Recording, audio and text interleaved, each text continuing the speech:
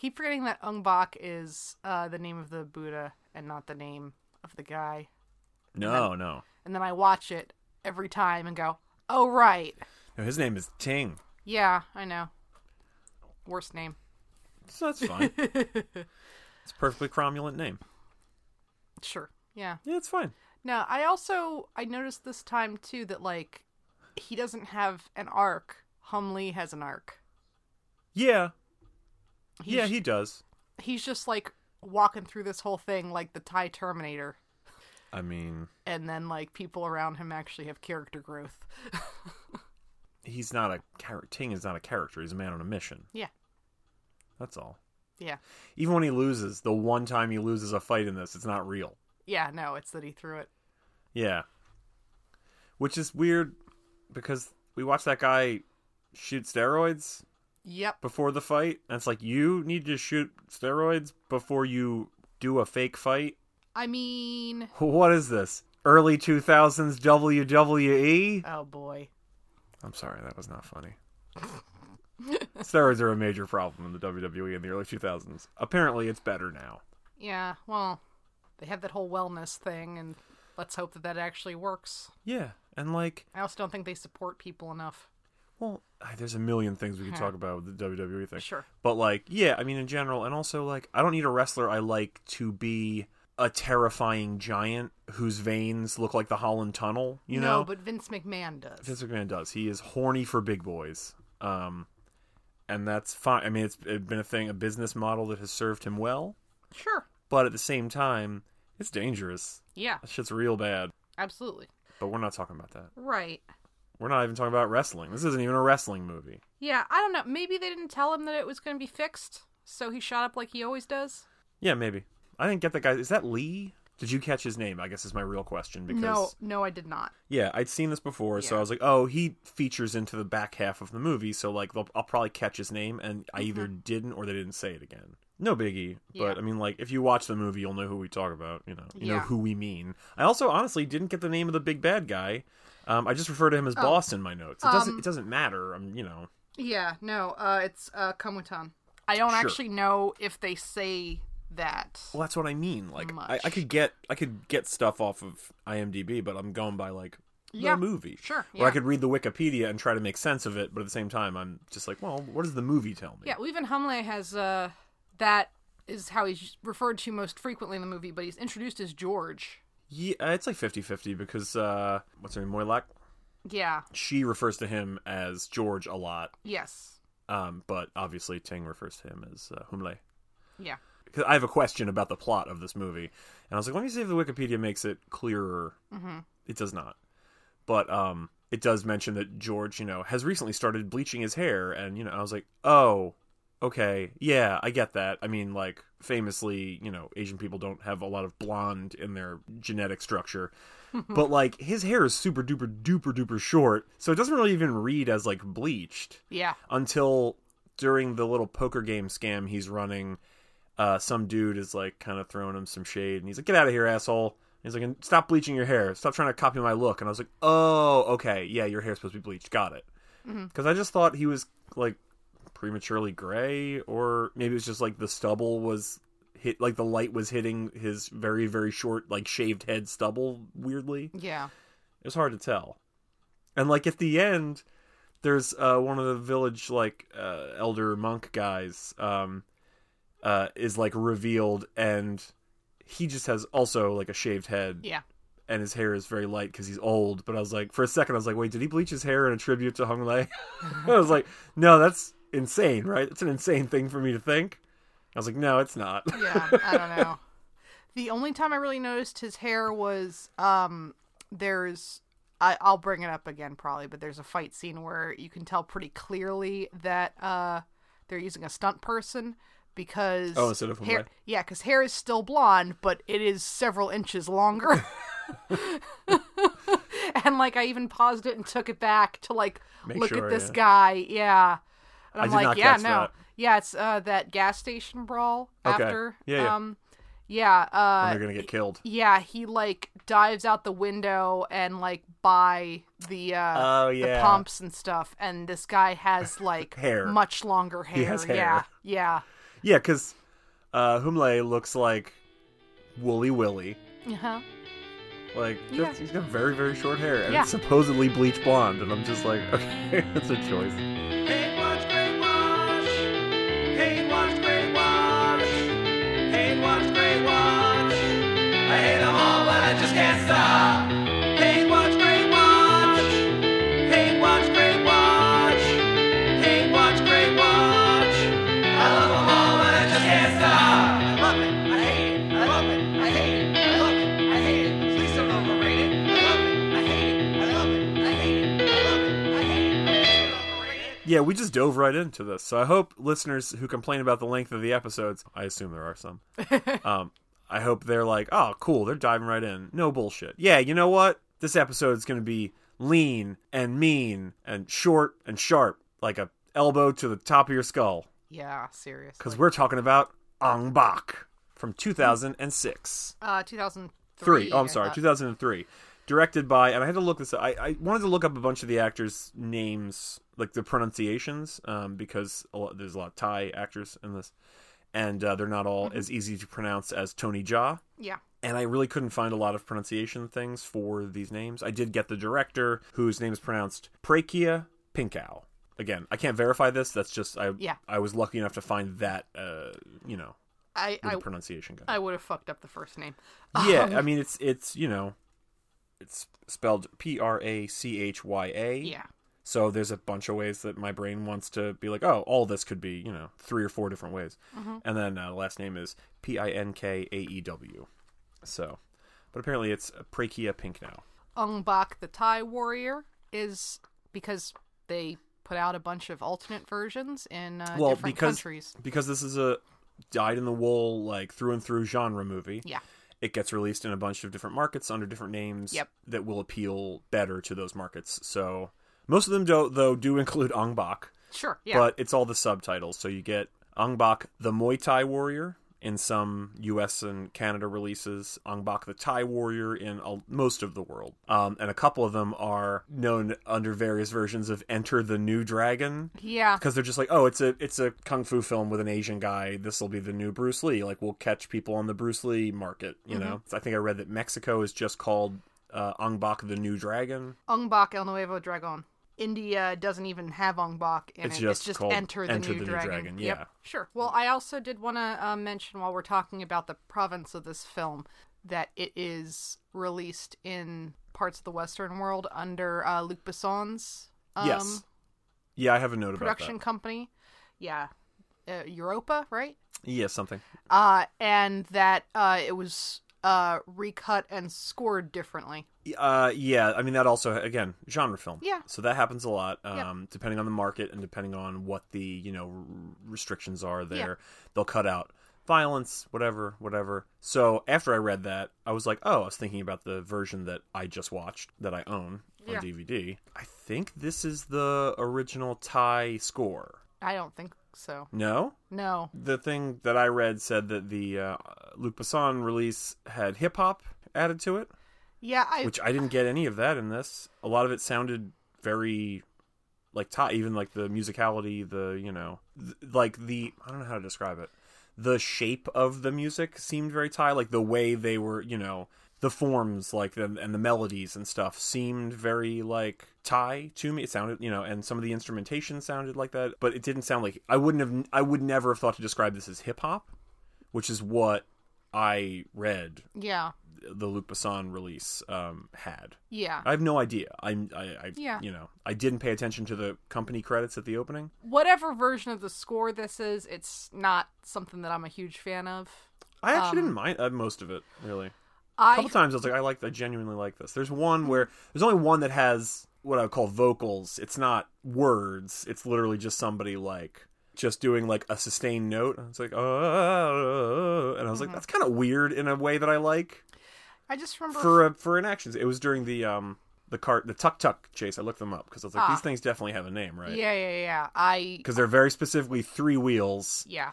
And I was like, that's got to have a specific name, and they're called tuk tuks. Yeah, I meant to look that up. Well, I guess we'll get to our history because that's where we're at now. Sure. So our history with this movie is that I'd never seen it, despite it always getting mentioned to me because I like action movies, I like kung fu movies, I'm not afraid of foreign cinema, Right. Well, things and with also- subtitles. So a lot of friends who are also into those would be like, "Oh, dude, have you seen Ong Bak? You'd like it." Yeah. And I just had never gotten around to it. You and also like a lot of early Jackie Chan, which this sort of feels like that, where it's shot in that similar style of, doing multiple camera angles on a stunt and, Yeah.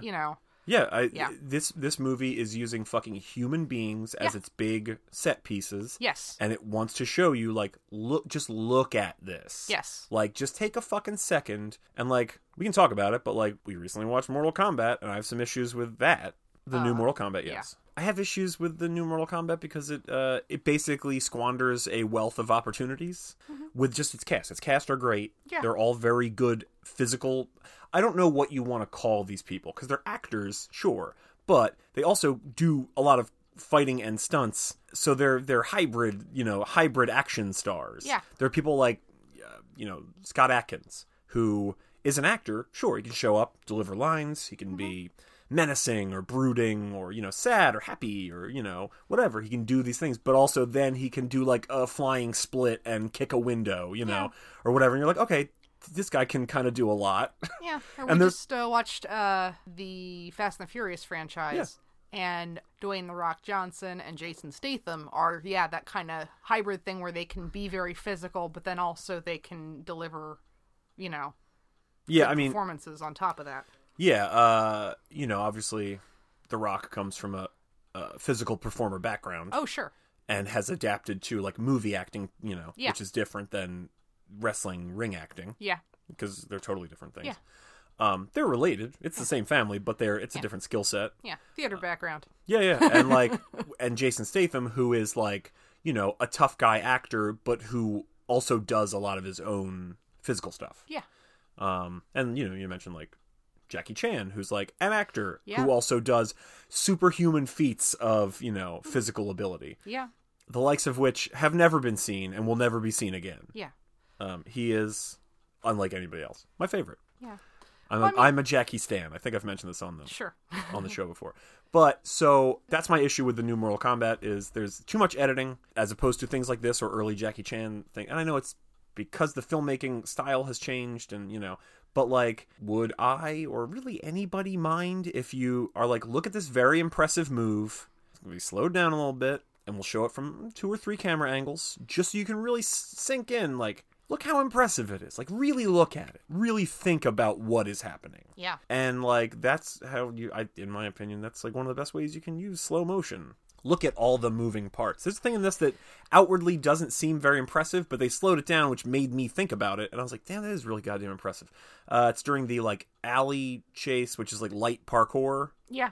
Ting, Tony Jaa, climbs to the top of some scaffolding. There's a bunch of bad guys. They got weapons. And one of them swings, I don't know, like a table leg or a board or something at him, at his feet, because the guy is, like, on ground level. Tony Jaa does, like, a backwards fucking, like, somersault off the top part of the scaffolding, lands on the second level down. Oh. And then front flips to correct for the momentum. Yeah. And does it. And then another front flip to land on the ground, and then he runs off. Yeah. But they slow that down, and you can see there's like 5 other stuntmen actors, like, swinging weapons or whatever at him, all selling that, like, I'm going to try and kill this guy. But they also don't actually want to kill Tony Jaa because that would ruin everything. Yeah. And your movie would have to stop, Right. and then Tony Jaa would be dead, which would be a loss to cinema. It really, I was it's like, the usual choreography dance Yeah. of, like, you're swinging where you know that they're not going to be because we've planned this out beforehand. right. But also, that move, it's like watching gymnastics on the mats and stuff Yeah. when people are doing, like, a series of flips and, Yeah. like, handsprings It's 3 and stuff. things in a row. It's 3 things in a row going down. Down, yes, like, going down. downhill. Well, going down, Well, this yeah. scaffolding. Yeah. While people are swinging Yeah. weapons at you, and they Yeah. all have to be, like, perfectly on their mark. Yeah. And, like, slowing it down like that lets me really appreciate it. Yeah. On But top yes. of that, like, physically, Tony Jaa kind of looks a little bit like Bruce Lee, just in that, like, very, like, ropey, wiry kind of physique. It's a body where you can really see his muscles move when he's doing things. So that also makes a lot of, like, the hits look even more brutal when you slow them down because you can see stuff bulging and, Yeah. taut and whatever. It's his taut, bulging Yeah. muscles. Sure, I know, but like, because he's doing these like forearm, elbow hits to the head, and just like everything's like standing out. Yeah, dude. And it looks very intense and it looks very painful. He is just entirely clenched and Yeah. ready to fire at any time. Yeah. My history with this is Oh, that sure, yeah. Sorry. then, you were like, hey, have you ever seen this? And I said, no. And all three of them, there are three. Yeah. All three of them were streaming somewhere. And you're like, yeah, we should watch this. And I watched it and I was just like, and I had to look up because it's right after I started my Letterboxd. Mm-hmm. It was like the second or like third thing Sure. that we watched. And I refer to it as stupidly impressive. Yeah. Like, this movie is like stupidly, everything in it is stupidly impressive. Because you're just watching it and you're like, cool. And then they're going to do some like, for lack of a better term, and I don't mean this in a derogatory way, karate. Yeah. They're going to do some fight choreography. But then, like, Tony Jaa does something where he jumps like 25 feet Yeah. I mean, that's almost the other almost thing. horizontally to deliver like an elbow strike. Yeah. And you're just like, fuck. Like, physically that looks impossible. Yep. But he also, at the same time, makes it look easy. Yep. He's got jumps and he's got splits. Incredible. And it's just all very... So, I want you to keep in mind for the rest of this episode, you, the listener, hi, yes, you, yeah, stop making eggs, shut the fuck up, pay attention. I want you to keep in mind for the rest of this episode, stop driving, pull over, close your eyes. Stop telling people to do stuff. So one of my favorite bits What is he me did. telling people potentially driving their car to close their eyes and visualize something. Keep in mind, when we talk during the rest of this episode, the rest of the walkthrough, when we talk about, and then they have a fight or whatever, you have to keep in mind that, like, they're not, like, punching. There's some punching. They're not just kicking. There is some kicking. It's all really goddamn impressive. And every, like, 20 things, someone does something where you're like, Jesus fucking Christ. And, like, it's not like, oh, and then he punches a VW bug into the air. Like, it's not like, oh, it's a big, memorable, specific stunt that no one has done before. You're just like, the craft and the way in which it is done and presented on film is, like, astoundingly good and satisfying. Well, I think it might also be important to note that, this features Muay Thai. Which yeah, it actually is... features some an earlier version of Muay Thai. Yeah, hang on. So it's Muay Boran, Muay Boran, yeah. which is a earlier, like, predecessor to Muay Thai. Muay Thai, yeah. And apparently it focuses more on short, brutal strikes. Yes. Muay Thai is Yeah. already a pretty, like, Yeah. hard-hitting fighting style, as is my understanding, but I Yeah. believe there's more, it's more incorporating distance Yes. fighting, Yeah. whereas apparently Muay Boran is a very close-up and brutal. Yeah. It's Yeah. all elbows and knees. That's my takeaways. Right. It's all elbows and Yes. knees, and it's wild. Yes. Muay Thai will have, I think, a larger degree of, like, wider kicks, Yes. whereas, again, this is, all your pointy bits. So, So occasionally, like, I will refer to them as, like, fight nerds, right? Yeah. Occasionally, like, filmmakers and cast and crew who are fight nerds Yeah. will really be like, oh, and there's some of this in, like, the John Wick movies. I was gonna say, like, all the dudes that did John Wick. Yeah. Right, they're actually fighting. Like, Oh, I know. They can be like, oh, John Wick should know these 3 disciplines, and, like, that Sure. should be where all his moveset comes from. Right. And then the other people, should know this and this and this, and it's different. They're going to look different. They're going to fight different. That was one thing that I really loved about that series. It's was incredible, because right. it gives, even if you're not familiar with different fight styles, it does sort of give you, like, a subconscious feel that, like, these two people have a different history as far as their training. Right, and Because it is going to look a little different. right, and you don't need to know anything to know that they're different. You can see that the way they move and the way they fight are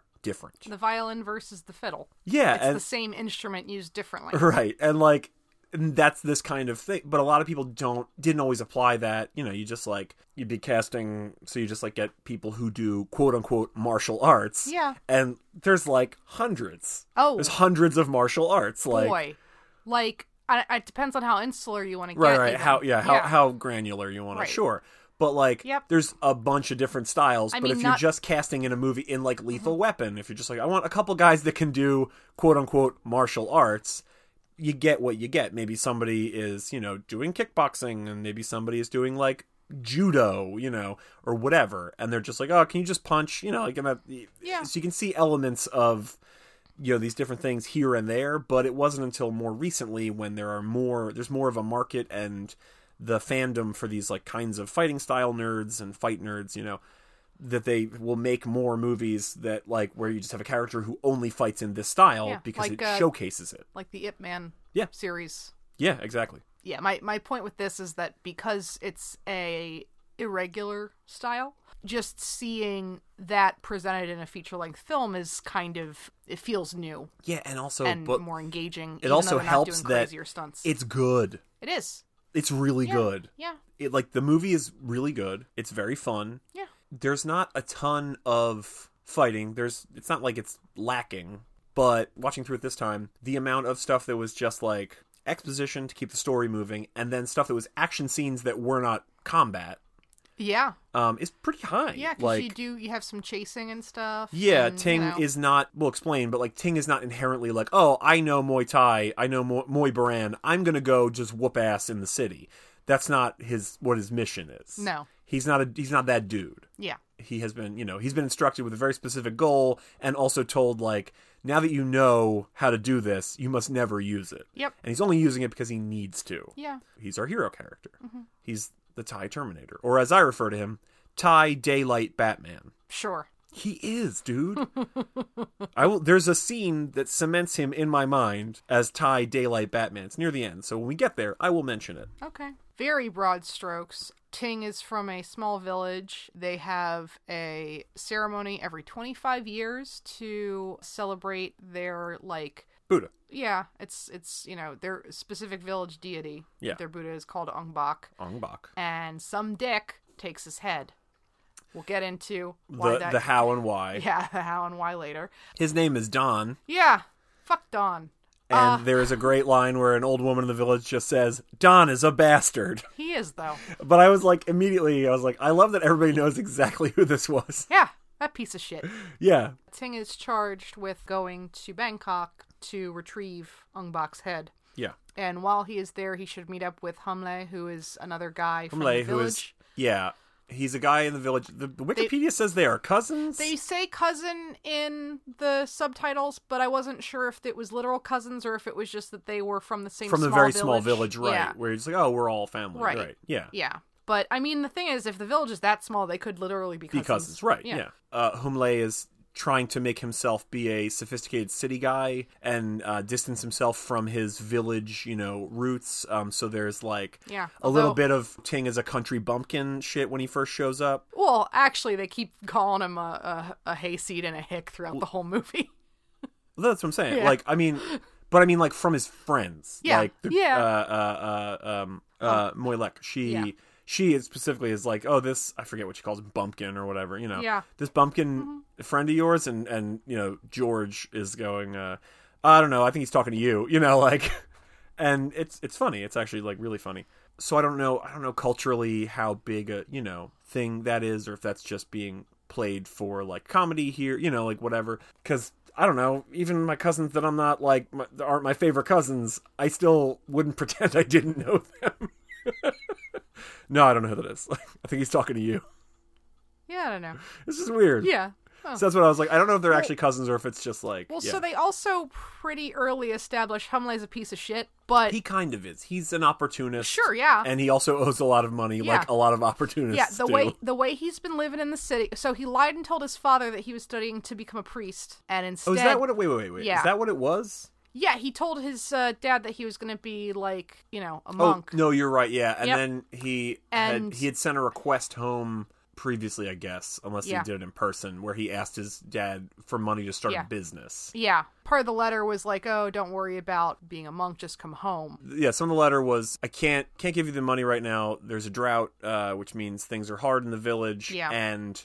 also, you need to focus on your studies, or however he put it. And he's like, but first, help Ting return the Ong Bak head, and our fortunes will be reversed in the village. Yeah, because the other thing is that, it's a little superstition or, magic or whatever. Yeah, where it's magic, like, baby. where it's like, stuff's going poorly because this has been desecrated. Yeah. People fuck with your shrine. Yeah. You gotta put your shrine back together. But yeah, so he's lying to his folks. He's like selling fake drugs. Yeah. He's running a bunch of like scams and stuff, gambling hustler. scams and things. Yeah. So Baby. so He wants you to know. so you know he's kind of being a piece of shit. He's skipping out on his rent, like all this kind of stuff. He Wait. Sorry. does Where do you seem get the rent thing? His landlord was saying that he was going to kick him out, and so they gave him I don't remember that the landlord. When was that? after the first fighting when Ting was like, "No, I don't want winnings. I just want my own money back." Yeah. Then when they went back to Humlei's place, the landlord was going up the stairs behind him going, "You owe me money." Oh, I must have been taking And- a note or something. I must have missed Okay. that. Yeah, sorry. and then no, they 'cause give I... him the ring that the girl gave him as part of like all the villagers. Oh, shipping yeah. him. I totally missed that. Yeah. Okay. Anyway, yeah, so his landlord's after money and stuff, and yeah, he is like, well, you still owe me more money and Yeah. stuff, and if you don't Okay. have it by the end of this week, then I'm throwing your stuff in the street. Okay. Yeah, I missed that. But anyway. I only remember him owing money to whatever the low key Peng is Peng, yes. is a drug dealer.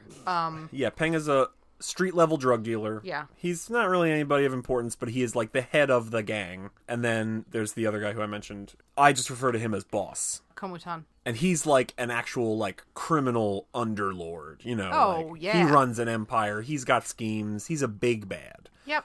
Peng is a street level guy. Yeah. Just so everybody listening understands when we talk about these things. Yeah. Because they're going to run afoul of a couple of crime organizations, and some of them are Yeah. more serious than Well, others. also, so Peng isn't affiliated with Big Boss. No. But Don is. Yes, Don Yes. works for him. Okay. Yeah. Because that was a thing that I wasn't entirely sure, but also, yeah, I guess it's just everybody getting into scrapes. It's that that Ting has his story, which Right. involves Don and the big boss. Right, and then Humley George has his own his trouble. story, Yeah. right, which involves Peng. But yeah, so, so he hasn't been living great, but then from helping Ting retrieve Umbach's head, Humley kind of like, I don't know, redeems himself a little bit. He gets more on like a righteous path. In keeping with our wrestling talk, it's called a face turn. Yeah, that's a good way to put that. It's a heel face Mm-hmm. turn. Yeah, so they're running around Bangkok. There's a lot of people that are annoyed at them / just trying to do them bodily harm, I guess.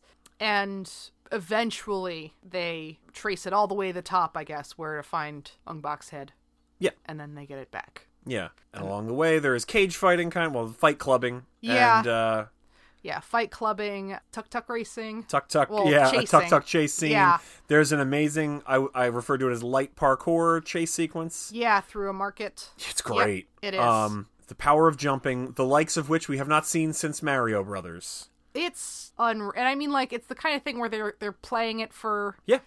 jokes and stuff. Yeah, this has humor, not throughout the whole thing. It's not a movie where you're going to get, like, a lot of comic characters, but that makes Right. every time they deploy, like, the humor, really land, because it, not even necessarily that it relieves tension, but it just reminds you that, like this movie's supposed to be fun, you're supposed to be enjoying yourself. It's not like, oh, it's dire, it's life and death, even though, at times it is. There's death in it, whatever. People are threatening you with weapons, and they're not going to not kill you. They're crime guys. Crime guys do crime. I did want to mention, I'm not going to pronounce it correctly, but the actor portraying Humley, Petchai Wongkam Lau, is a fairly successful Thai, like, comedian, comic actor. Oh, yeah. Yeah. He does a good job. Yeah. And then they recover Ong Bak's head, and that's not even the end of the movie. They find out where Ong Bak, and usually a movie structure would be like, okay, we finally found who has the Ong Bak head, and then there would be some sort of, like, I don't know, raid on their citadel or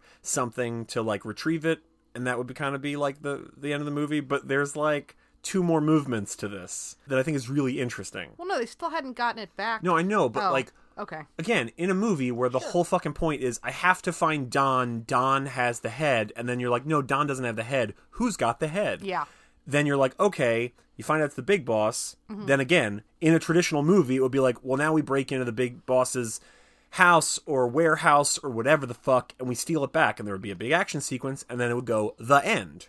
Yeah. But in this, that doesn't happen. They make a deal with the big boss because he sees, well, they're not really going to give up, and they just keep fucking up all my shit, and I have a lot to do. Yeah. And then there's, like I said, 2 more movements after that. Right, because it's a double cross because they have already fucked up some of his shit. Right, like, and that's the now thing this is, like, revenge. again, if this was like, I'll use Lethal Weapon just because that seems like a thing yeah. that people get. Yeah. Whatever the big scheme is, it gets blown up 30 minutes before the end of the movie. Like, and that's where Lethal Weapon would end. But it's like, we shut him down for good. And it's like, well, yeah, but, you know, this continues on. And it's weird. Yeah. And good. I like it, but it's weird. Yeah. It's an unusual structure. Yeah. Well, I was going to say, even having a couple of different, I guess, levels of people, one being, again, Humlei's antagonists, and then these other antagonists that have what Ting needs, and having them being unaffiliated is kind of a weird thing as well. Normally, I think they would all be part of, like, one big criminal structure. Instead, it's just that Bangkok's a big city and there's a lot of people that suck, I guess. Yeah, Peng would work for the big boss. Right. Right. Yeah. Or Peng would be Don. Yeah. Or whatever. Like, something. Yeah. Or Don would be, like, the big boss's, like, right-hand guy that you have to fight before you can fight him, you know? Well, because I guess what they call the dragon. Don's also involved in drugs, though, too. Yeah, Don's just a guy. He's exactly like Humlei, where he, like... is a piece of shit. Yeah, well, he wants to take advantage of situations. He wants to improve his situation by whatever. This is my question, before we dive into all the details, is what exactly is Big Boss's money-making plan? What does he benefit from all the destruction of the Buddhas? Well, I think he might be black market selling artifacts. Okay, is that in there? Yeah, well, because at the end of the tuk-tuk chase, when they crash into the bay... Yeah, I know, they find all the things. Yeah. That's not my question. Yeah. My question is, how does having those make him money? I believe he was eventually going to be selling them, but he was hiding them. Right, so then why does he tell Don that the Ong Bak head he literally says, like, it holds no value for me. And he keeps talking about religion. Yeah. He's like, I don't believe in religion. I'm, you know, my own religion, that kind of thing, which is fine. That's a villain's, you know, that's them giving that character shape. Sure. But if you're selling Buddha pieces on the black market, then another Buddha head is a thing you would want. I think it's that it's from such a small village and is of so little notoriety that it's not worth anything, except that it has been the reason that Ting has fucked all of his other shit up. Right, but so then it becomes kind of a fuck you. Okay, but this is why it doesn't make any sense to me, because if you're just selling on the black market, sure, there's probably some people on the black market who are buying Buddhas and Buddha heads, because when they find the ones in the bay, there's some whole Buddhas and there's just some heads. Yeah. And there's a couple of headless Buddhas. Yeah. So I feel like they were just reusing props. They're like, we'll cut the heads off, and then we're like, well, we need to fill the scene out, so put a couple of those headless Buddhas in the back where you can't see them. The stuff in the bay was worth like tens of millions right, but my question is, dollars or zip whatever. it. Okay. My question, Fine. please, let me finish the question, then you'll understand how to answer me. My question is, if you're selling these to people, by definition, not everybody is going to know, like, oh, that's the blank Buddha from blank city that has this much blank attention and notoriety. You're just going to sell it to people like, and I don't mean this, I love him, Nicolas Cage, who's like, I kind of want a Buddha head. And you're just like, oh, I could sell this to Nicolas Cage for, like, you know, $300,000. Like, it's not worth nothing, but he straight up tells Don, destroy it. And it's like, you could sell this to somebody for some money. Or you could put it in a lot with a bunch of other Buddha heads and be like, here's a bunch. Here's, like, the famous 2 and an extra one for fucking whatever. Just throw in a couple extra grand. Like, it's not worth nothing. That's your whole racket. Again, if your business is selling apples and somebody's like, I stole this apple, and you're like, fuck that apple. It's like, no, you sell apples. Like, it's not worth nothing. That's a false equivalency there. How? The apples is a false equivalency. All right. If you're selling apples and somebody's like, here, I have part of this really good apple. I believe a more fair comparison would be, I have a stolen coin collection, and then also the guy that works for me took one of your 50 state quarters that you're very attached to, let's say Maine. And I said, well, this is worthless. No. See, but I think that's a false equivalency because coins have an inherent wealth to them. This is a thing. It's a statue, right? It's a statue you're selling illegally to people who want to buy them. And while some of the buyers will be like, oh, this is a specific one from a specific location and therefore it's worth more, there are other people who are just looking to buy that thing. I think that you're assuming that he's running a whole wholesale market instead of specifically doing a heist for people who are going to be like connoisseurs of the thing. My whole thing is that it's very ill-defined. Okay. As evidenced by how we don't even know what the fuck the deal is. He's definitely selling Buddha parts. Yeah. On the black market and making, as he says, tens of thousands of... What's the... I don't know if it's either dollars or baht. But Yeah, I'm not sure, because a couple times they specify in the dialogue Yeah. bot, but a couple times they just say, like, 10 million, so I'm not Mm-hmm. sure. But anyway. But yeah, he's making millions from it. Sure. It's like the fucking underpants gnomes. Yeah, maybe. It's like step 3 question mark, step 4 profit. You know, like, Yeah. it's very ill-defined for me. Because again, like, Yeah, again, I think the whole deal is supposed to be like, well, these Buddhas are special, and your Buddha is shit. right, and that doesn't, And- it doesn't read to me. It doesn't Okay. come across. I don't know enough about it. You know, it's like if I made a heist movie where they stole a bunch of really, really, really rare baseball cards. Yeah. And then somebody's like, no, I have this fucking, you know, worthless whoever the fuck, you know, rookie card. It's like, well, it's worth like $8. But we don't ever specify that. So somebody that doesn't know anything about baseball cards is like, how come that card is nothing and the other cards are something? They're the same thing. You need to explain that better, I think. That's my one big critique of this. It's Sure. Luckily, it's not the main plot of the movie. Yeah. But it is like the driving force for some of characters' actions, so I keep thinking about it, and I'm just like, I don't understand what's going on. Yeah, I mean, like, I think what they're really going for is, oh, this thing that is very important to you is meaningless to me, except that it's brought you into my life and you're fucking my shit up. Right. They drive that home enough with him not caring about religion and not having any problem desecrating these holy, you know, sacred artifacts and locations because he doesn't believe in religion. Yeah. They drive that thought process enough. You know, they drive that home enough through Yeah. his couple of like mini monologues about that. Yeah. Where I'm like, oh, I get that. You Yeah. know, your religion's super important to you. Doesn't mean anything to me. But then to be like, and also specifically, this one is also not important. I just don't. Yeah, it's murky to me, and I don't Sure. get it. To the point where, like, when they're in the bay and they find all the Buddhas and stuff in the nets, Ting swims up to a Buddha head in like a net bag, and you know, then like the next shot is like, police have come and seized X amount of, you know, like stolen, you know, religious memorabilia, whatever phraseology they use, you know, found in the bay or whatever. And I'm like, so was that his Buddha's head? Like, you know, was it the Angbak head or not? And then it's like, no, it wasn't. I'm like, okay, I don't know. Also, you're a criminal. You can just lie to other people. You could take the Angbak head and be like, yeah, it's the famous head. Right? Like, I could theoretically pour some fucking cement, put my hands in it, copy Tom Cruise's signature, and be like, this is Tom Cruise's handprints from outside the, you know, Man's Chinese Theater. I pried it up, and I'm selling it on the black market. And some rube would be like, I'll pay you $50,000 for it because of Scientology. And I'm like, cool. I think you invented a whole new scam. Let's call it art forgery. This is good. I'm going to patent that so that no one else can steal my idea for art forgery. What did you say it was? Yeah. Forgery. I'm a forgenist. God. So anyway. I'm going to invite a bunch of other people over to make fake art. We're going to have a forgy. Better put some tarp down. It gets messy. Because like the painting, there's Yes, like a lot of yep, paint. Yeah. If you're like forging Jackson Pollock, Turpentine. oh, you're going to need some turpentine. Yep. Yeah. I will ready my smock. Boy, you made smock sound filthy. Thank you. Yeah, you're welcome. So The way this opens is crazy. it's great. It's a great opening scene because it's really singular. It's very like unique. It stands out. Like I've never really seen anything quite like this, and it doesn't have anything to do with anything really. Well, I mean, it might be part of the celebration, It but is, I wasn't able to find any details about if that is that, real or not. Yeah, about this practice. But there is a tree with a yellow flag on top. Yep. And everybody in the village is competing to be the one that gets that I flag. think it's mostly the young men. Yeah. But I yeah. mean, yes, all the eligible Yeah. competitors, which is all young men. And it's full contact tree climbing, And they're capture all, the flag. They're all muddy.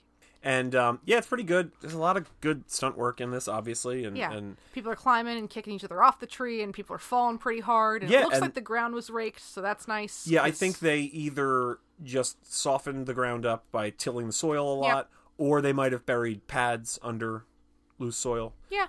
Either way, you do get like shots of people falling like 15, 20 feet Yep. to the ground. Yep. And like, it doesn't not hurt. Right. At one point, there's a guy that gets his, he gets pulled off the tree by his, like, pants, like, at the waist. Oh but yeah, so you even do though get a it is nice bare daytime, ass. even though it's daytime, there's a full moon Yep. in the opening of this film. What an auspicious sign Sure. for their celebration. As you can imagine, Tony Jaa Ting is the one that reaches the top, gets the flag, and Yeah. makes it back down without anybody taking it from him. If you were wondering how, even though I said full contact tree climbing capture the flag, if you're wondering how could that be cool, the way Tony Jaa ties this flag around his like shoulder is already cool. Like Yeah. he just like whips it into a strip and then puts it under one arm and around the other side of his neck and then just ties it really fast and very like, yeah, done. And I'm like, how does he make that look cool? Yeah. Guy's just very cool. He's a cool guy.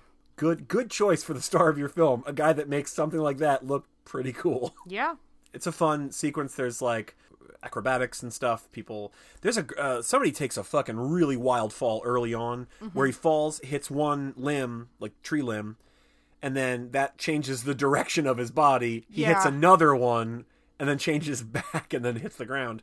And like that slows your momentum. That's what you want. That's the thing that like as a kid watching these movies, I was always like, oh my God, like that guy hit things on the way down. That's got to hurt. But it slows your momentum, which is actually better.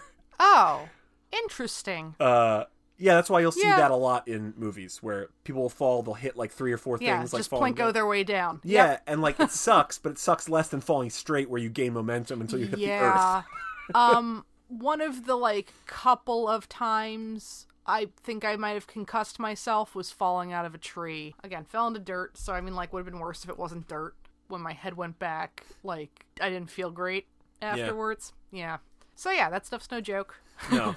And then we see who we will find is Don, and he's trying to buy a Buddha pendant Yes. from somebody in the village. Yeah.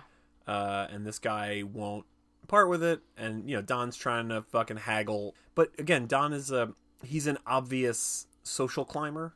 He's somebody who's trying too hard to seem casual. So he's telling the guy, like, come on, man, like, look, the head is chipped, it's real old, it's really worn out, like, however much I'm offering you is a fair price. And I think not only not wanting to part with it, but also how thirsty Don obviously is for this pendant. The village guy is like, nah. And he's like, well, call me if you change your mind. He's like, dude, I live in this village. I don't have a phone. Yeah. And he's like, well, I'll give you my address. You can write me if you change your mind. And he's like, whatever. That's where that cuts. And I was like, that's weird. That's funny. Yeah, and we, explain that, like, it's a special, like, sort of festival time every 24 years. The flag, like, is the same color as the robes. They're blessing the robes they put on the Angbak. Yeah. And that's what the zenith of their celebration is, like, the robes. And then they do, like, a big, Yeah, ceremony, dressing yeah. the Buddha, and they're doing a ceremony. I think, like, the main thing is supposed to take place in a few days or something. Like, I don't think this is because I thought he had to get the head back before, like, the end of the week or something. Yeah. But anyway, yeah, so Don, because he's a salty boy, Yeah. who And didn't get the pendant, right. steals Ungbok's head. And, Yeah, he has some of his dudes saw the head off. Yep. And one of the village guys who is good friends and like a trainer kind of with Tony Jaa, he catches them. Yeah. And he's like, what, you vandals? What are you doing there? And then somebody clubs him with like a piece of wood. Yeah. And, then the next day the village sees that they see that Bart Simpson has stolen Jebediah Springfield's head. Sure. Obviously distraught. And that's when they're like, Ting, you climb that tree like no other motherfucker. So we're going to send you. Yeah. And there's actually a really nice scene where everybody in the village, like one old lady is like, here, take this, take some money to get food. And he's like, oh, thanks. And then everybody starts offering up what they have, which is very little. It's a poor village. Yeah, taking coins out of There's like, literally the lining of their clothes. Yeah, there's literally some, and... I think it's a little girl who like has like a coin rubber banded in her clothes, where she like put the coin in the like side of her dress, inside of it, and then a rubber band around the outside so that she wouldn't drop the coin. Yeah. But she doesn't actually have pockets. Yeah. Because women's clothes don't have enough pockets. I think we can all agree with that, and that's apparently a universal problem, even in Thailand, even in 2003. Even if there are pockets, they're usually way smaller. They're fake. Yeah. Oh, well, yeah. But I mean, also there are ones that are like, have a flap like there's a pocket there and there is no pocket. If a pocket cannot hold more than a chapstick, it is a fake pocket. That's not really a pocket. We're supposed to have purses, I guess. That's the thing, is they want to sell you purses. Yeah. They don't want to sell me a purse. I tend to buy army surplus bags. Yeah. Because they tend to have more pockets. Yeah. Army surplus bags they have last pockets for I don't a even while. know what to do with. They're Yeah. like a specific shape. I'm like, how do you even put something in this? It's shaped like a J. You find stuff. Right, well, that's the thing is then, Yeah. then you watch some old war documentary and they're like, the J gun. And you're like, oh, wow, there was Yeah. a gun that fit in that pocket. Wow. And then, of course, I'm like, well, it's around Christmas, and I just got this candy cane full of Hershey's Kisses, and Right. this is the perfect pocket for Perfect it. pocket. Somehow it fits right in. Yep. What's this? In the bottom of my J pocket, Yeah. a coin that says Hellfish Bonanza. So we see Tony Jaa practicing his fighting style Yeah. in the village at night. And he says a list of move names That you wrote down? that I wrote down. Oh, boy. And they are all good. Okay. Did you write? This No. feels like a thing you would do, and I was No, like, I I don't did- know. We I watched did this not. separately Yes, we did watch it separately. because we have day jobs. Yeah. So I wrote them down. Here we go. First one is grounded feet, crocodile tail, elephant face, Hanuman's ring. Hanuman, in case anybody doesn't know, is like a god. Is the paramour to the god Rama. Oh, okay. I think is my understanding. It's been a long time since I read anything about like the that mythos, that myth cycle. Uh-huh. But that's my recollection. Okay. Bolting horse, the ogre's sword, the fall of Hera. Couldn't find anything on Hera. I don't know if that's Greek Hera, who was wife of Zeus, mother of a lot of gods and demigods and goddesses and demigoddesses, or if there's a Thai Hera, or if there's some kind of crossover there that I'm not aware of. Yeah, I don't know. Couldn't find anything on that today. I was Googling a little bit. Everything I could find was like a huge PDF that wanted to download to my phone. I'm like, please don't. Just tell me. They all seem to be writing about the Naga, which I know are like a Thai and Indian thing. They're like a mythological species of like snake people. Yeah. So I don't know if Hera, the use of Hera in this is tied to that, or if they were making some kind of comparison between the snake people and something from Greek myth, like maybe Medusa or something, or the Gorgons. I don't know. If anybody knows, listeners, write Hey Watch Great Watch, that's WRITEHWGW@gmail.com. Let me know. Okay. Continuing. Soldiers marching. Then Mad Elephant, a lot of elephant-based. Cutting through the enemy, like that one. One is just called Avoiding Danger. Smart. Like a lot of these are kind of flowery, enigmatic, emblematic names. Like, oh, look at that. This one is just called Dropping Your Head. Guess what he does? Exactly what you thought. All right. Then there's Knight throwing an axe. There's Wave smashing the shore. There's one that's just called, weirdly, for a fighting move, Meeting a Friend. And it's pretty, like, punch-centered. It's like a punch and then an elbow. It's like, all right. Thailand is mean to friends. Knight catching monkeys, which sounds more fun than I think getting hit with this move would be. There's breaking the joints, which sounds horrifying. Throwing the spear, breaking the sword, raising the body, and then my favorite one, because it's the one that doesn't make any sense to me at all, it's called horse replacing bird. Any instance where a horse replaces a bird is going to be wild. Imagine just magically, you have a bird. The bird is in a cage. A wizard casts the horse replacing bird spell. Boom. There's now a horse exploding out of your bird cage, destroying all your furniture in your Victorian throw room. You get a bucket of KFC. Boom. It's now HFC. No, KFH. Horse replacing bird. You do understand that, like, What? literally, that's probably that there's a movement that is emblematic of a horse, and it comes after a movement emblematic of a bird. Sure. There's also a chance that the translation was just weird. Yeah, it's also true. Where it could be called, like, horse Yeah. leaping into the sky. Yeah, Like sure. a bird does. Oh, maybe. Yeah, Like, it could be called that. Yeah. But I'm just going by, again, it's Yeah. just what the movie is. sure. Yeah, And the movie told me that movie was called Horse Replacing Bird. yeah. Imagine you're a pirate. Put a cracker up to your parrot's lips. All of a sudden, that parrot is a horse, and you are dead. Because horses generally weigh a lot more than birds. Mm-hmm. I haven't seen the science on that, but it's my estimation because of the size. And the non-hollow bones. That reminds me of a joke. Okay. All right. Well, it's actually, that reminds me of two jokes. What It is it? involves 0 horses and 0 birds. Then how even... All right, please. Hey, Hunter. Yes, Allison. What's brown and sticky? A stick? Yes. Okay. Hey, Hunter. Allison. What is green and fuzzy, and if it falls out of a tree, it'll kill you? What? A pool table. Yeah, that'll do it. My first thought was Oscar the Grouch, and I was like, he's probably in a trash can. Oh. And if you watch Sesame Street, the trash can is basically like a TARDIS. It's way bigger on the inside, so Yeah. I feel like who knows how much that weighs. Mm-hmm. Who knows how much a TARDIS weighs? I can't wait for your crossover fan fiction. Oh, yeah, they won't let me write Doctor Who. Because he's going to... Yeah, he's going to come out of a TARDIS trash can. I was going to say because he's going to... what's the... Who? What? Doctor Who. Yeah. Oscar the Grouch. Doctor Who, what is it when he changes form? Rika Jiggering. Oh, my God. I can feel myself Rika Jiggering. There's a special name for it, and I can't... Rika Jigulation.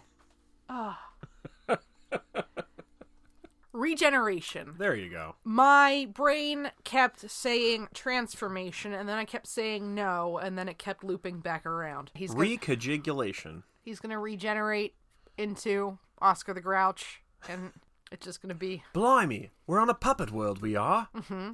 So, when the town sends him, they give him an amulet with Ninpat herbs in it. Oh, yeah, that's right. Which comes in play later, kind of. And then, and because he's an idiot and left his address, they give him Don's address. Yeah.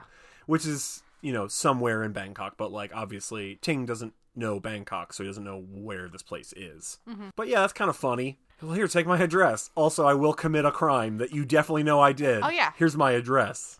We get a little bit of a low-key Fast and Furious moment. Humle and Moilek are running a race-based scam. Oh, a motorcycle racing scam. Yeah. Because they're betting on, bike racing, and Humle is... George Humle, it's the same guy. We're all clear. We talked about this earlier. He's trying to reinvent himself as, a cool, sophisticated city guy. Yeah.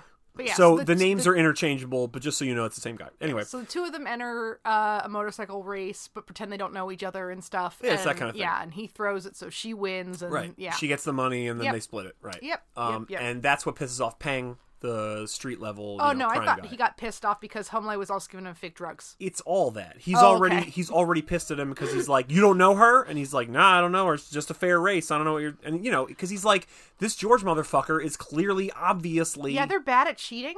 George is just, because, again, you mentioned comedic actor. He's playing it as being very inept and, obviously... yeah, we'll get to it, but, when he's running the card game scam, as soon as she shows up to be the plant, she just starts winning constantly. 15 times in a row, I think. Right. Exactly. It's she got to lose something. Did you not watch an Ocean's 11? It's 2003, which means you had, 2 years to watch an Ocean's 11. Yeah. Or 40 years to watch the original Ocean's 11. Yeah. And, just pick up some tips. Yeah, he's desperate, and desperate people are unsubtle. Yeah. Well, and then also there's, again, something to be said, people that think that they're way smarter than everybody else, and they're not. Yeah, I didn't realize he had so many scams, man. Yeah, he's just constantly... So many scams. He's just grinding for money because he owes everybody money. He owes Peng money, and he's betting against Peng. He was Peng's guy. Yeah. And he lost the race, and, so she got the money, and then they split it. He's got the fake drugs on the car hood, and, Peng sees that and gets real pissed off and beats him up, and then he goes back to, the meeting place, which is, I guess, right outside his apartment, and he's talking to Moilek, and, she's like, no, give me my share of the money, and he's like, I don't have the money, they took all the money, and they beat me up, look at my face, I didn't do this to myself. Yeah, he says something about, you don't seem to take your share of the beatings, even though you take your share of the money. Yeah. So they've been running scams. Yeah. And that's when Ting shows up, and he's like, hey, I know you. Yeah. And he's like, I don't know who the fuck this guy is. He's like, Humle, and she's like, is that your name? Yeah, she's like, what did he call you? And he's like, I don't know. I'm George. Ignore all this. He's talking to you. Yeah. And it's really good. It's a funny, Okay, so watching films in other languages is it's different. Yeah. Yeah. You have to get what they're going for, even though there is a delay between their performance and your brain, reading the subtitles and getting it, unless you speak the language, in which case, more power to you. I don't. Yeah, or else even if it's dubbed, it's usually weird to fill time. Yeah, kind of dubbed is stuff. different. I always Yeah. watch with subs. Yeah. Unless I cannot get a subtitled version, in which case, like, I'll just whatever. It is what it is. I will always take the subs because I definitely favor subtitle. Well, it used to be that dubbing was bad for a long time. Like, they didn't get good voice acting. yeah, it depends on the thing. And so but yes. it would usually be very stilted, which I wasn't a fan of. Yeah, it's very formally translated and whatever. Yep. I mean, now there's whole problems with the subtitles. Subtitles are bad. A lot of things are using like text to speech. Oh, yeah. Or sorry, speech to text. Yeah. And it's bad because it leaves out nuance and Yep. meaning. And if you're translating something, you should know what they are actually trying to say, not just the words that came out of their mouth. Right.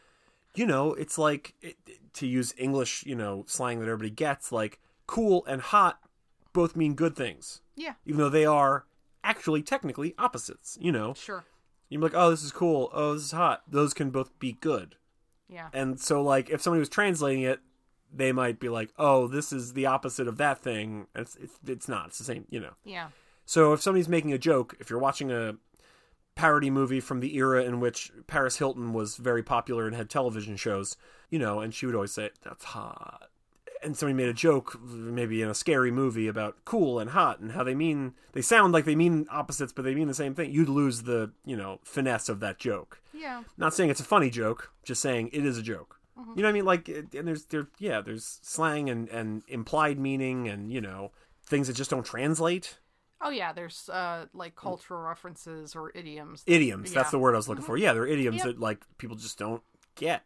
Like, okay, as an example, Thanksgiving is a very American holiday. It doesn't really exist anywhere else. So if you make any kind of reference to, like, I'm as stuffed as a Thanksgiving turkey, they're going to be like, what? That's not a thing. Yeah. That's an idiom that doesn't translate anywhere else. You either need to find an analogous idiom Right. that is more culturally Right. accessible. Because if you just say, like, I'm as stuffed as a turkey, people might be like, oh, okay, you traditionally serve turkey with stuffing, I guess, maybe, but stuffed as a Thanksgiving turkey works on multiple levels because you stuff turkeys and also people overeat at Thanksgiving because it's a food-based holiday. Sure. So, like, that's a thing that works, Yeah. You can also lose meaning. It was something that I was more frustrated reading, books that were translated from Japanese that didn't necessarily preserve honorifics, Sure, yeah. because that can say a lot about how certain character characters interacts with somebody, right, yeah. how they are perceiving somebody else and the state of their relationship, and so to completely omit them actually strips away some layers of meaning that are Right. inherent to the way they're speaking to each other. Right, and if you're translating a work from, any other like a culture Yeah. that is different from yours, you have to find a way to, at the very least, explain, if not actually convert the meanings. Yeah. And I mean, like, I've read a lot of things with footnotes. Sure, And that's yeah. helpful. Yeah. But, ideally, there's a way that you convert those, syntactical meanings and things into, your actual translation. Well, I mean, hopefully, but like that's always like the big goal, but sometimes in pursuit of brevity or in pursuit of not taking you out of a work or something. Yeah. Because you don't have the same experiences or like cultural understanding, so you're never going to fully understand that the way a native person would. So I mean, like, I hear very well. That being said, I tend to be very excessively worried about pissing other people off, so I usually put things on a low volume, as low as I can stand it. And so I do like subtitles because it allows me to have the volume lower. I also do like the subtitles for the occasional time where I do the what'd he say? Because every so often a line is delivered weirdly. Yeah. Or something about the way it's said just isn't computing for my brain. And, My point yeah. was. Sure, yeah. Subtitles now, very bad. And I think it's because it's speech to text. I think Well, they're doing, That's like... specifically closed captioning. Which fair, yes. is probably a bit different It is. than subtitling because you're not translating it. Right. So people are lazier Right, fair. about how they're, again, yeah. How they go about it's it, either yes. speech to text or very frequently they'll just plug in the script. I don't even think that's true, but maybe. I think in some instances, yeah. I'm a fan of yellow in color with like a small black border, like a very thin black border. Yellow shows up mostly against everything, but the black border really helps in case it happens to be like a very yellow, thing. I hate the big black bar, the censor bar with the white text in it. I do not like that. It takes up too much of the screen. It's too distracting. Yeah, you want something that you can ignore. Yeah, I or want something like watch. yellow text, like a goldenrod text with a slight black outline is perfect. And I don't know why everyone doesn't adopt this. If you just do white text, it doesn't show up when things are too light. And if you do black text, what are you, an idiot? Because a lot of things take place at night. So then Tony Jaa kicked all the letters off the screen. So Ting meets up with George. He shoves him a little. Ting drops his bag. George sees all the money the village had scraped together for him. And he's like, you can come inside. Ushers him into the bathroom. He's like, yo, go get a shower. And then while Tony Jaa's about to get a shower, George makes a call to the local fight club, asks whether a certain fight has started yet or whatever, or if so-and-so is in attendance or whatever the fuck. And then he pieces out. And Tony Jaa hears him leave and is like, I bet that motherfucker took my money. And he's right. Because George sucks. So, follows him to the fight club. By the time Tony Jaa gets in, George has already bet all his money on a fight. Yeah, it's Ali versus I don't know who the other guy is. Pearl Harbor. Oh, that's right. Yep. Yeah, man, all these guys have like crazy names. Yeah, it's a fighter tradition. I know. It's also kind of weird to me that a lot of them seem to be foreigners. Yeah, I mean, I guess think it's it to add expands more color to this. Yeah, I think it whole expands the experience. world a little bit. Yeah, You sure. know, it makes this fight club area thing look like something that draws people in. It's more international. It kind of looks like Street Fighter. That's fun. Yeah. Ali is a black guy. Yeah, And Pearl Harbor is a white guy. That's about all the background we're given on either of them. Yeah, I know Big Bear later. Big Bear is has... British. Oh, is it Brit? I thought he was Australian. Or Australian, yeah. Yeah. Whatever he first said, I was like, oh, is he British? And then, yeah, he's Australian. He looks like... Which would also make more sense for Thailand. Looks like... The Undertaker and Weird Al Yankovic had a child. Yeah. And it is distracting. Yeah, he's in, like, a jumpsuit. With the torn shoulders. It's the torn shoulders, like old school Undertaker when he had the purple hat and belt and gloves. Yep. And yeah, he's got like a poodly mop of black hair. It's curly. It is Kenny G or Weird Al Yankovic. Yeah, it That's why I said Weird Al Yankovic. Yeah. So Pearl Harbor is played by Eric Marcus Schutz, although he's credited as something else, but that's the name. I'm not seeing Ali on here. I'm looking at the credits now. This is where we're actually finally introduced to Don's boss, who has one of those electrolarynx devices. Yeah. Do you want to say his proper name one last time and we can stop doing that? Komutan. Okay, we're done now. We don't need to always... It's boss. Yeah. Don's boss. Yeah, the big boss. Okay. Yeah, he's got no larynx. Yep. And is in a wheelchair.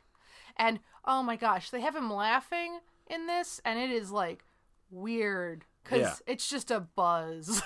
Yeah. He does not want the Ong Bak head. He and some other crime lord are betting on the fights, obviously. Why else would they be there? Yeah, they're in the VIP section. Yeah, and they're... which is like an overlooking room on like a second floor. Yep, and they're spending exorbitant amounts of money on these fights. Yeah, you know, there's like a lady who's given the odds, and every time she changes the odds and something, he's like, you know, one guy's like, do you want to up the bet? And he's like, sure, why not? 10 million or whatever. You know, it gets pretty big. Yep. But Pearl Harbor wins, which is the boss's guy. And then Ting comes in. He just wants his money back from George. George is like, I bet it. So, you know, that guy's got it, being and like the ring announcer guy. He's kind of the ref, but like whatever. I thought it was that they specifically had like a little dude in a betting cage. Well, they do, but that's what... Yeah. But George is like, that guy's got it. Oh, okay. The referee guy. So he goes up to him and he's like, I want my money back. Oh, and... I thought he was pointing to the guy in the cage, but so the quickest way for him to get there was to go directly past the I saw him go up to the referee guy and be like, I want my money back. And he's like, well, you're going to have to fight him. Oh, okay. You're going to have to fight for it. And so then he goes, you know, fight. Ting knees the guy, knees Pearl Harbor in the face and takes him out immediately. Yeah, it's like a one kick KO. Yeah, it's great. And also, everybody's just kind of like, whoa. No, and everybody's booing. It's great. Well, they go from stunned to annoyed very fast, but yeah. And the announcer, ref kind of guy, is like, he does a full-on, Bruce Campbell in Spider-Man, where he's like, what's your name, kid? And he's like, Ting from whatever, the province, Nong Pradue. And he's like, so he goes like, Ting, the Pradue legend. And everybody's like, boo. Yeah. Which is always fun. It's that Roman Reigns thing of like, well, he earned this. And everybody's still like, boo. It's like, Yeah. okay, fuck you, I guess. Yep. Just because you don't like it. He's not over yet, Hunter. He No, he's hasn't not. earned his spot. No, they should have gotten Paul Heyman to come out. Yeah. Ladies and gentlemen, my name is Paul Heyman, and I'm here to talk to you tonight about Ting, the Pradue legend. Uh-huh. It would have been great. Yeah. Paul Heyman should be in more movies, just playing himself. He should exist across, like, multiple formats and franchises. Oh, like Paul Yeah, like Paul Mammon. What's his face? Wait, Richard Belzer. That's what it is. Yeah. Yeah. Yeah. You just have to know Okay. Munch. All right, Because yeah. it's not Richard Belzer, it's Yeah. Munch. Yeah, okay. Yeah, this is the, was it St. Elsewhere? Everything on the entire, show of St. Elsewhere was a kid in a coma's dream or whatever. So therefore, every character that appeared in St. Elsewhere, if they crossed over with other characters, which they did, makes all of that a connected universe that's all in like a child's coma dream. Whatever that whole theory of television is. And since eventually that makes its way to Munch, what show was Munch? Was that? It was Law and Order. Oh, Law and Order. Okay. And also the X-Files. Right, and that's the also thing. a bunch It's Law and Order originally, and then he's crossed over into a million other things. Yeah. And since the X-Files, then the X-Files, Mulder and Scully showed up as themselves on The Simpsons, then The Simpsons, and The Simpsons has been around for 35 fucking years or whatever. So they've also touched a bunch of television characters playing versions of themselves, that kind of thing. So therefore, it's all a connected universe. It's all a coma child's dream. So it's kind of like that, except the Paul Heyman verse. Or like when we did Batman and we unpacked that it's not the Tim Burton Batman universe or the whatever. It's the Michael Gough as Alfred Batman universe because he is the thing that stays the same. Sure. Yeah, it's like that. Yeah. Except with Paul Heyman. Yeah. Anyway, that was a long walk for that. So, knocks out Pearl Harbor. The ref's like, here's all this money. And he's like, I don't want that. I just want my money back, which is way less. Everybody's like, I guess that's fine. So, he gets it from the little guy in the booth. And he goes to leave. And George is pretty pissed about him not taking the money. They go back to George's apartment, I believe, right? Yep. George finally reads the letter, that his father gave to Ting to give to him. Right. And that's where we unpack all that stuff we talked about him being a monk and the drought and all Yeah. that. So, and we get the George and Moylek card scan, which we talked about, where he's not subtle at all. And once Moylek shows up, he's just fucking feeding her the cards she needs. She's also got cards up her sleeve or whatever, which is a fun thing that once the one main dude who's really pissed off is like, she's cheating. George is like, I'll frisk her. And he goes over, he's like, you have cards? And she drops them and he puts his foot on top of them so nobody sees them. And he's like, take your money and get out of here. And he gives her all the money. And he's like, yeah, we don't need you around here. But she still makes away with all the money. yeah, Wikipedia says it's Baccarat. I don't know for sure. They're definitely, because she keeps winning with 9, but I don't know what it is. Oh, I'm just seeing here it says it doesn't matter. Sure. I mean, here's where we get into the marketplace chase scene and stuff, because Ping shows up with all of his drug thugs and stuff, and they're like, we want our money. Yeah, they catch George giving Moylek the money from the card scam out in the alley. And they're like, oh, you two know each other. Cool, great. Yeah. Fuck you. We're going to beat you up now, George. Yeah, pretty much. And also her. Yeah. And Ting walks out, sees George getting beat up, and is kind of like, he brought this on himself, which is fair, and starts to walk away. But then when Peng slapped Moylek, he's like, all right, well, you can't hit a lady. Yeah. And then he goes back. Yeah, a lot of times where he gets involved in stuff, it's usually either from people saying, I'm going to help you, or from him watching women be disrespected. Usually. Ty Daylight Batman has a strong moral code. Yeah. And also just wants to accomplish his goal. Yep. So if somebody's like, I can help you accomplish that goal, or also, hey, they hit that lady. Yeah. And he's like, I guess I have to use Muay Thai now. I have Yeah. to use all my elbows and knees Yeah. for justice. He does, though. So he kind of roughs up Peng and his 4 or 5 guys retreat, Yeah. and then quickly comes back with a bunch more 25 guys. Yeah. Yeah, so they all start running down an alley into a marketplace that's in pretty narrow streets. Yeah, this is the light parkour scene that I mentioned before. It's just Ting jumping over everything. Yeah, I mean, it's jumping over people, jumping Right. over stuff. The first thing he jumps over is a bunch of kids sitting at a small table blowing bubbles. Yeah. It's so funny to me. It's like a couple tables, okay, a couple carts, you know, whatever. Somebody is selling pointy weapons on sticks. I thought it was like gardening tools, Maybe. like hoes and stuff. I looked at it this time, it kind of looks like that one armory room at the Philadelphia Museum of Yeah, Art. some of them do look a little pike. Yeah, it's like a halberd. Yeah. But yeah, he does like a split jump over all these pointy objects with it very near his crotch. Yeah, of course. I mean, that's the whole thing. Yeah. And then George is like, how does he do that? And then he does a jump over it, and he makes it, but he does catch his pants Yeah. and splits them from... Yeah, he splits his the butt of his pants open. The seat of his pants. Yeah, the open. seat of his pants. Yeah. And he's just like, this is not my day. And I was like, all right. Yeah, actually, like, it is a stuntman instead of... Yeah. You know, but... Instead of George. Yeah, but... Yeah, his character kind of holds his own in a surprising way for not being, like, this trained and stuff. Yeah. He tries to do exactly what he sees Ting doing and then fails comically, but doesn't, like, die or get caught by the mob chasing him. To use the parlance of D&D, it's never a critical failure. Yeah, it's just embarrassing, mostly. Splits his pants. There's a thing later where I guess, you know, some folks have like a little station set up where they're making like dumplings or something. So there's like people rolling dough out and I guess filling it, and then somebody at the end has like a wok with oil. Yeah. And Ting does like a front flip over the wok and then runs across the table. And when George tries to do it, he just fucking like flops on his ass and just gets covered in flour, and it's very funny, you know, that kind of thing. Yeah. Ting at one point dives through a barbed wire ring. Yes. Speaking of fucking WWE. Yeah. These guys are like loading a big looped ring of barbed wire, like it's, you know, like a wreath kind of barbed wire onto a truck, and it's on a stick between their shoulders, you know. And he just dives through it. But when I say dives through it, he goes through feet and hands first. Yeah. Like folded in the middle, like in a way that a person should not fold. It's wild. You know that Japanese game show that I think they remade for Western audiences? Barbed wire folding, yes. I'm a big fan. Where it's like human Tetris, you're trying to go through holes in a wall. Yeah. I do actually know what you're talking about. I forget what it's called. Yeah. But yeah. Yeah. Hole in a wall. Yeah, it gave me that kind of energy. Yeah, it's pretty impressive. Yep. And it's barbed wire. Yeah. So Mick Foley would be proud. Yeah, I feel like the only way that could have been more intense is if it was on fire also. That comes later. You get to the fire later. Oh, there's also 2 panes of glass. Yeah. And he does like a windmill like front flip kick through them. Yeah. Which is incredible. Yeah. Because you're just like, that seems showy. And then when you watch the other guys just like slow down to go through it sideways, you're like, oh no, he actually didn't lose any momentum doing it. Mm-hmm. And so it's actually really smart. Yeah. And it's hilarious. Yeah. It's great.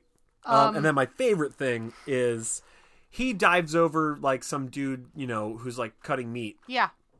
Ting, and just keeps running. And then George runs up to him and goes, give me that knife. And takes it, turns around to the mob, and he's like, you know, everybody back the fuck up or I'll cut you. And they're kind of like, I don't know if you can. So then George puts down the small cleaver and picks up a giant cleaver, and then they're like, okay, this is kind of serious. And then the funniest thing ever happens, which There's was a little old lady. an old lady selling knives walks by just saying, knives for sale. Knives for sale. And then just hard cuts to George running up the alley, and every one of them has a knife now.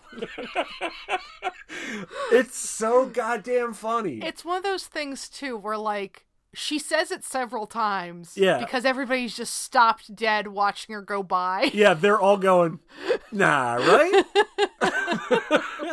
It's so fucking funny. Yeah. Like, that's the thing is, like, you know, this isn't inherently funny, and then that happens, and it's really goddamn funny. Yes. The humor in this movie is pretty much, like, surgical. Yeah. When they use it, it always hits for me. Yeah.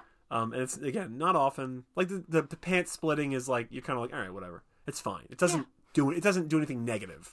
But then that really lands. Yeah. You know? Yeah, it really God, does. it's good. So then Ting is on, like, he is on a table. Yeah. And 2 guys kind of catch him, and they're like kicking at his legs, and he's doing basically breakdancing. Yeah. He like does like a fucking spin kick on his shoulders and kicks these guys and whatever. And then he does like a flip off the table. And when he does, did you catch this? In the background on Yeah. the... Did you see it in the movie? Yes. Or did you just read about it? No, I saw it in the movie. Because I saw it and I was like, wait, what? I don't remember this from when we watched it. So I looked it up, and yeah. it says Spielberg, let do it together, which is a typo.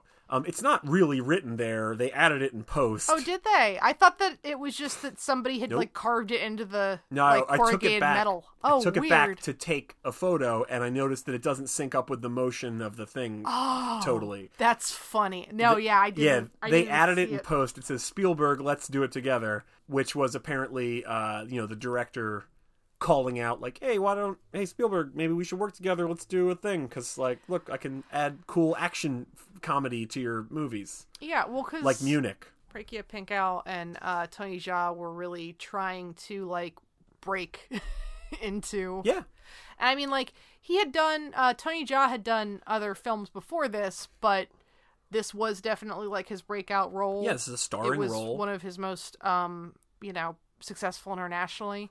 Did you read the thing about the they shot like a sizzle reel to try and sell the movie? They basically like shot a trailer of like, here's some plot, but look at Tony Jaa do all this Tony Jaa shit.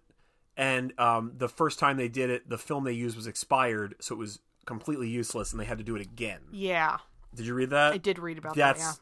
heartbreaking, and I'm super glad that they did it. Yeah, Like they overcame it, reshot it, got the money they needed, made this movie. Super glad. yeah. But yeah, and there's another call out. They actually call out to Luc Besson, who did end up, as we said, releasing the film internationally. Yeah. So those are their two called shots. But when I was watching it, I saw that, and I was like, what now? And then Yeah. I was like, well, this would probably be in the IMDb trivia.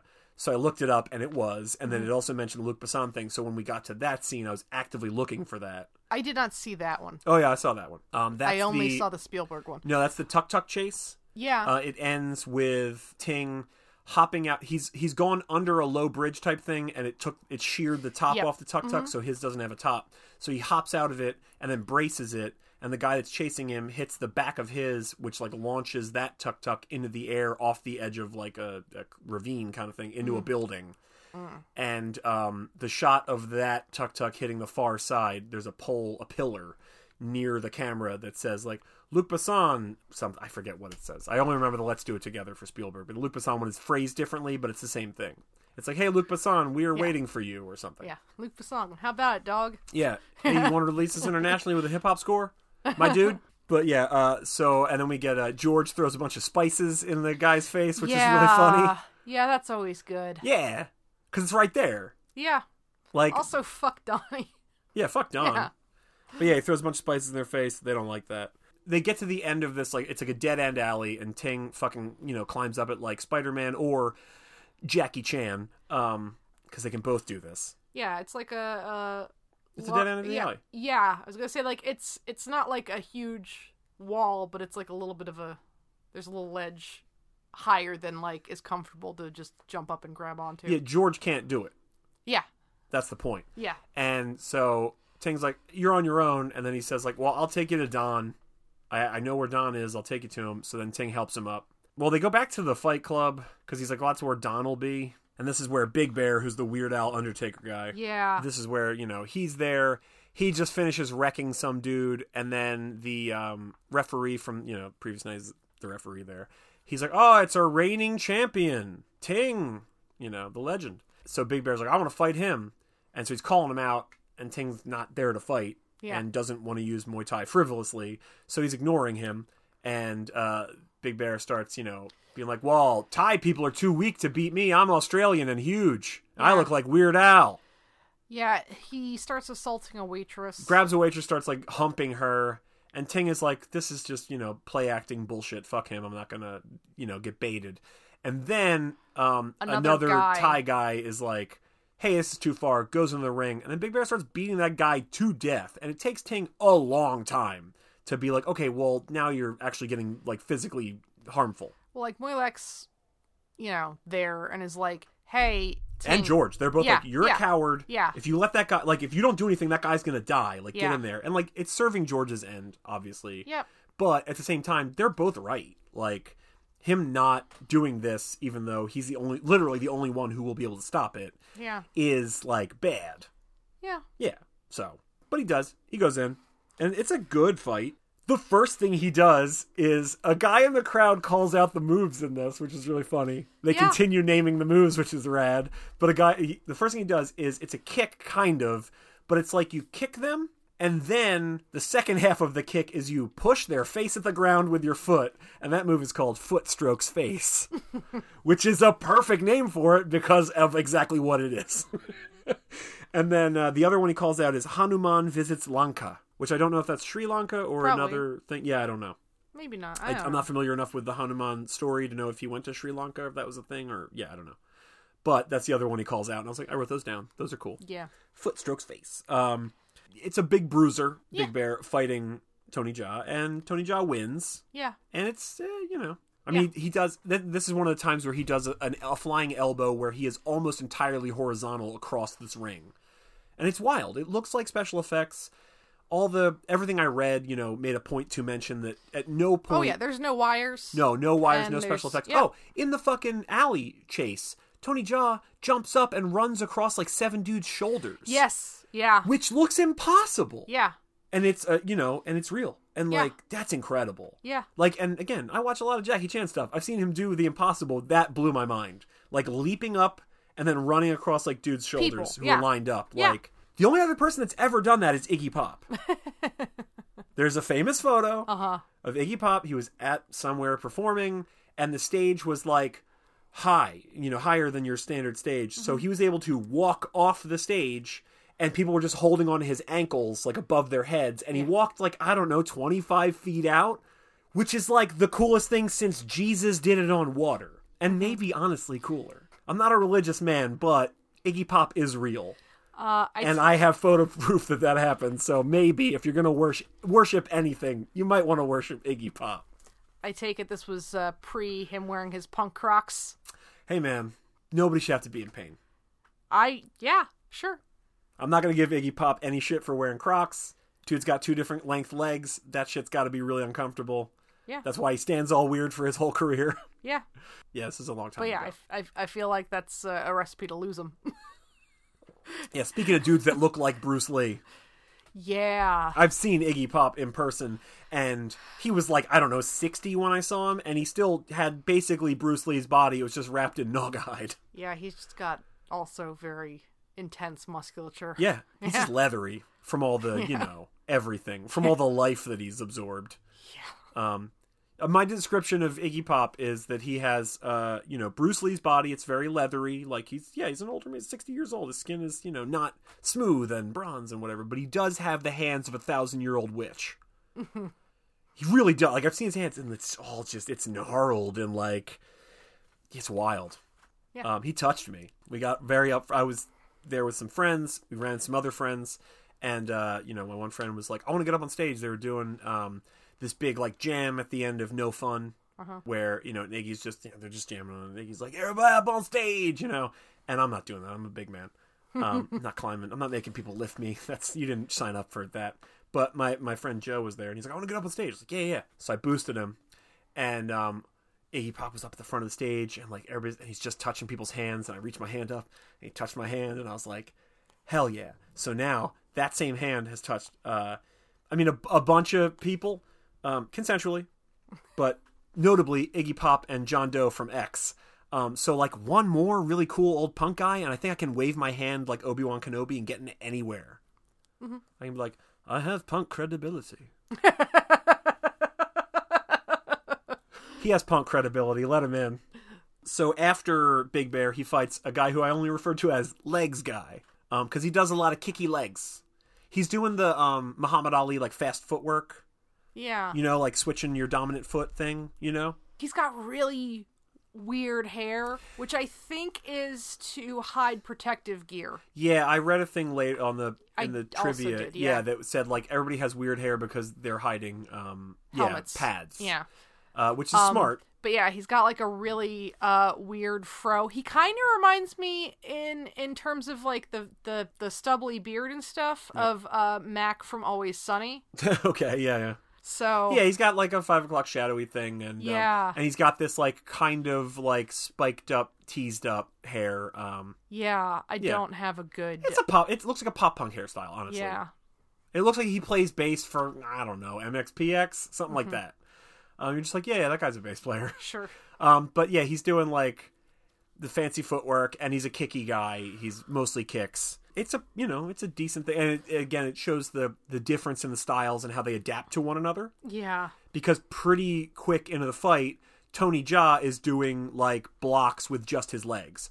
And he's doing that like behind the one leg like block of a like it's just, it's hard to describe because this is an audio medium, but like Kicky Guy is going for like a sweep kick to the back of Tony Jaa's like dominant leg, which is the one he has his weight on, which is the one, if you take it out, he'll fall.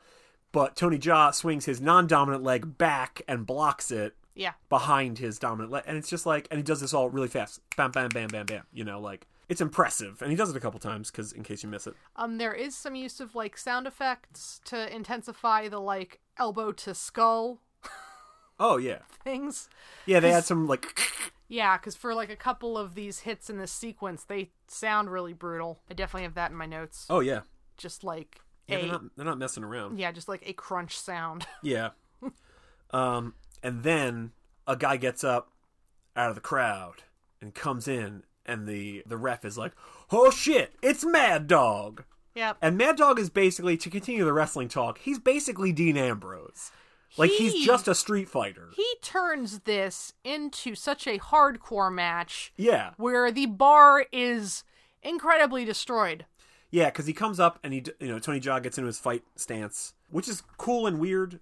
If you picture somebody like bent knees, arms up, ready to like punch, but his leading fist is like fist out, like knuckles out. Yeah, turned out. Yeah, and I was like, oh, that's an interesting stance that I don't really ever see in things. Yeah, it's like if you're going to walk like an Egyptian, but they're fists. Yeah, kind of. Punch like an Egyptian. Yeah. Sure. Punch like an Egyptian. Kick some asp. Kick some asp? Yep. That's good. Cleopatra would love that joke. Thanks. But Mad Dog comes up and he does the like, no, let's, again, wrestling. It's the like, let's tap hands before we start the fight to show that we respect each other. And Tony Jaa like loosens up. He's like, all right, yeah. And he takes his hand, and then Mad Dog swings his other hand overhead and hits Tony Jaa with a bottle because he's a fucking street fighting, motherfucker, there's no rules hardcore match dude. Right. And then it's literally just like he throws Tony Jaa into the bar area and just starts hitting him with chairs and tables and whatever. Yeah, chairs, He breaks like tables. 2 chairs, then a small bench. Then he picks up a full-size table, and he's like pressing Tony Jaa back against another table and like just kicking the table. And then the last thing he does is leap into the air and kick it with both feet, which shatters the whole thing. Yep. And I was like, fuck, that looks awesome. Yeah. He's throwing plates and stuff. Oh, yeah, they're breaking all the fine china. Yeah. One point, he picks up a chair and he's holding it like a lion tamer, with the legs out, and Tony Jaa fucking flying knees between the legs. Yeah, well, because we already know he can do that kind of stuff. We know he's got a very slim profile. Yeah, from the market scene where he goes between the plexiglass. So it's like... It's glass. Yeah, but I mean, like, so we've sort of already seen him do a move in that vein where he's got good spatial reasoning and can, get, like... knife get in there between things. Yeah. Get in there. Do some damage. Yeah. Like there's a lot of good physical narration and story structure in the way that we're presented with what he can do. Yeah. You're never surprised to find out he can do a thing when he needs to. Right. Like, you're usually prepped with this in a spot with lower stakes, and then it comes back later. Yeah, even the stuff, like I said, like the impressive, like, length of his jumps and the flying knees and shit. Like, when it really matters, you've already seen him do it a few times. So you're like, oh, so cool. You're not sitting there going, like, bullshit, because, like, you've seen it already. Right, it's not he can do this. It's not the Muay Thai version of bat shark repellent, where you're like, you just had this the whole time? Right. Right. Which again, like, I think is very smart and is not something that every choreographer thinks about. No. But it is good storytelling. It's just in a completely like non-verbal way. Yeah. Yeah, it's letting you know. You're foreshadowing and you're paying off. Yeah, but through kicks. Yeah, flying knees. I know. Yeah. Specific movesets and stuff, yeah. So at one point, Mad Dog rips like a sign off the wall and then uses the electric cord to try and zap Tony Jaa. He's coming at him with a live wire. It's insane. It's great. But I mean, like, it's funny because, like, it's sparking and shit, but that's, I think, all, like, post-production special effects. So it's just this man going, like, yeah, yeah, yeah. Yeah, well, and then he pulls it too far out Yeah, of and the it wall, where comes out of the wall and- where it disrupts the like transformer outside. So then the entire bar is flickering. Yeah, yeah. And there's sparks coming from the ceiling. I was gonna say, it then rains sparks, which is Yeah. cool, and some of them are fake, and man. it looks awesome. And at this point, also, a lot of the people that are just in the audience and I guess trying to avoid these two guys because they are no longer in the center of the room. Haven't been for a while. If you've ever been in the audience for a wrestling match and then they take it into the crowd, while that is super fun and exhilarating, you're also like, oh, please don't come over here. Yeah. A lot of the, people in the background are like, screaming and kind of freaking out. Mad Dog takes the fight upstairs, Yeah. where he immediately grabs a refrigerator, Yes. which I was like, fucking wild. Okay. And Tony Jaa takes it in stride. He just power kicks that refrigerator like 4 times until he has driven Mad Dog backwards through a wall. Yep. It's awesome. Into the VIP lounge, right? Into the hallway outside, and then they Okay. run into they run into the VIP lounge. At which point the boss just goes, "You disappoint me, and hands him a fucking knife. Yeah. Which Tony Jaa, of course, makes short work of. Yeah, that doesn't go well.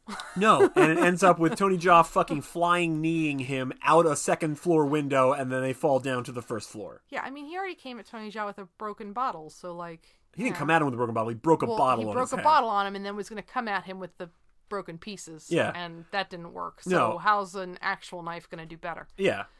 Maybe he's tired now. Yeah. But he's not. So yeah, they fall down from the second floor.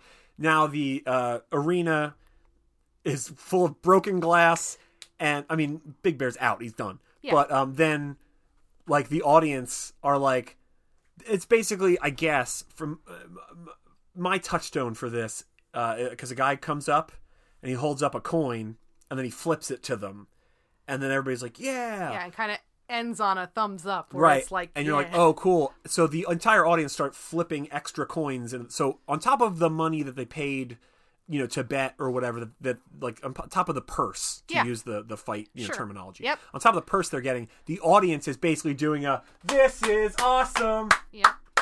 by throwing extra money into the ring. Now, imagine going to a wrestling match and you're just like, that was the best match I've ever seen, and just throwing more money.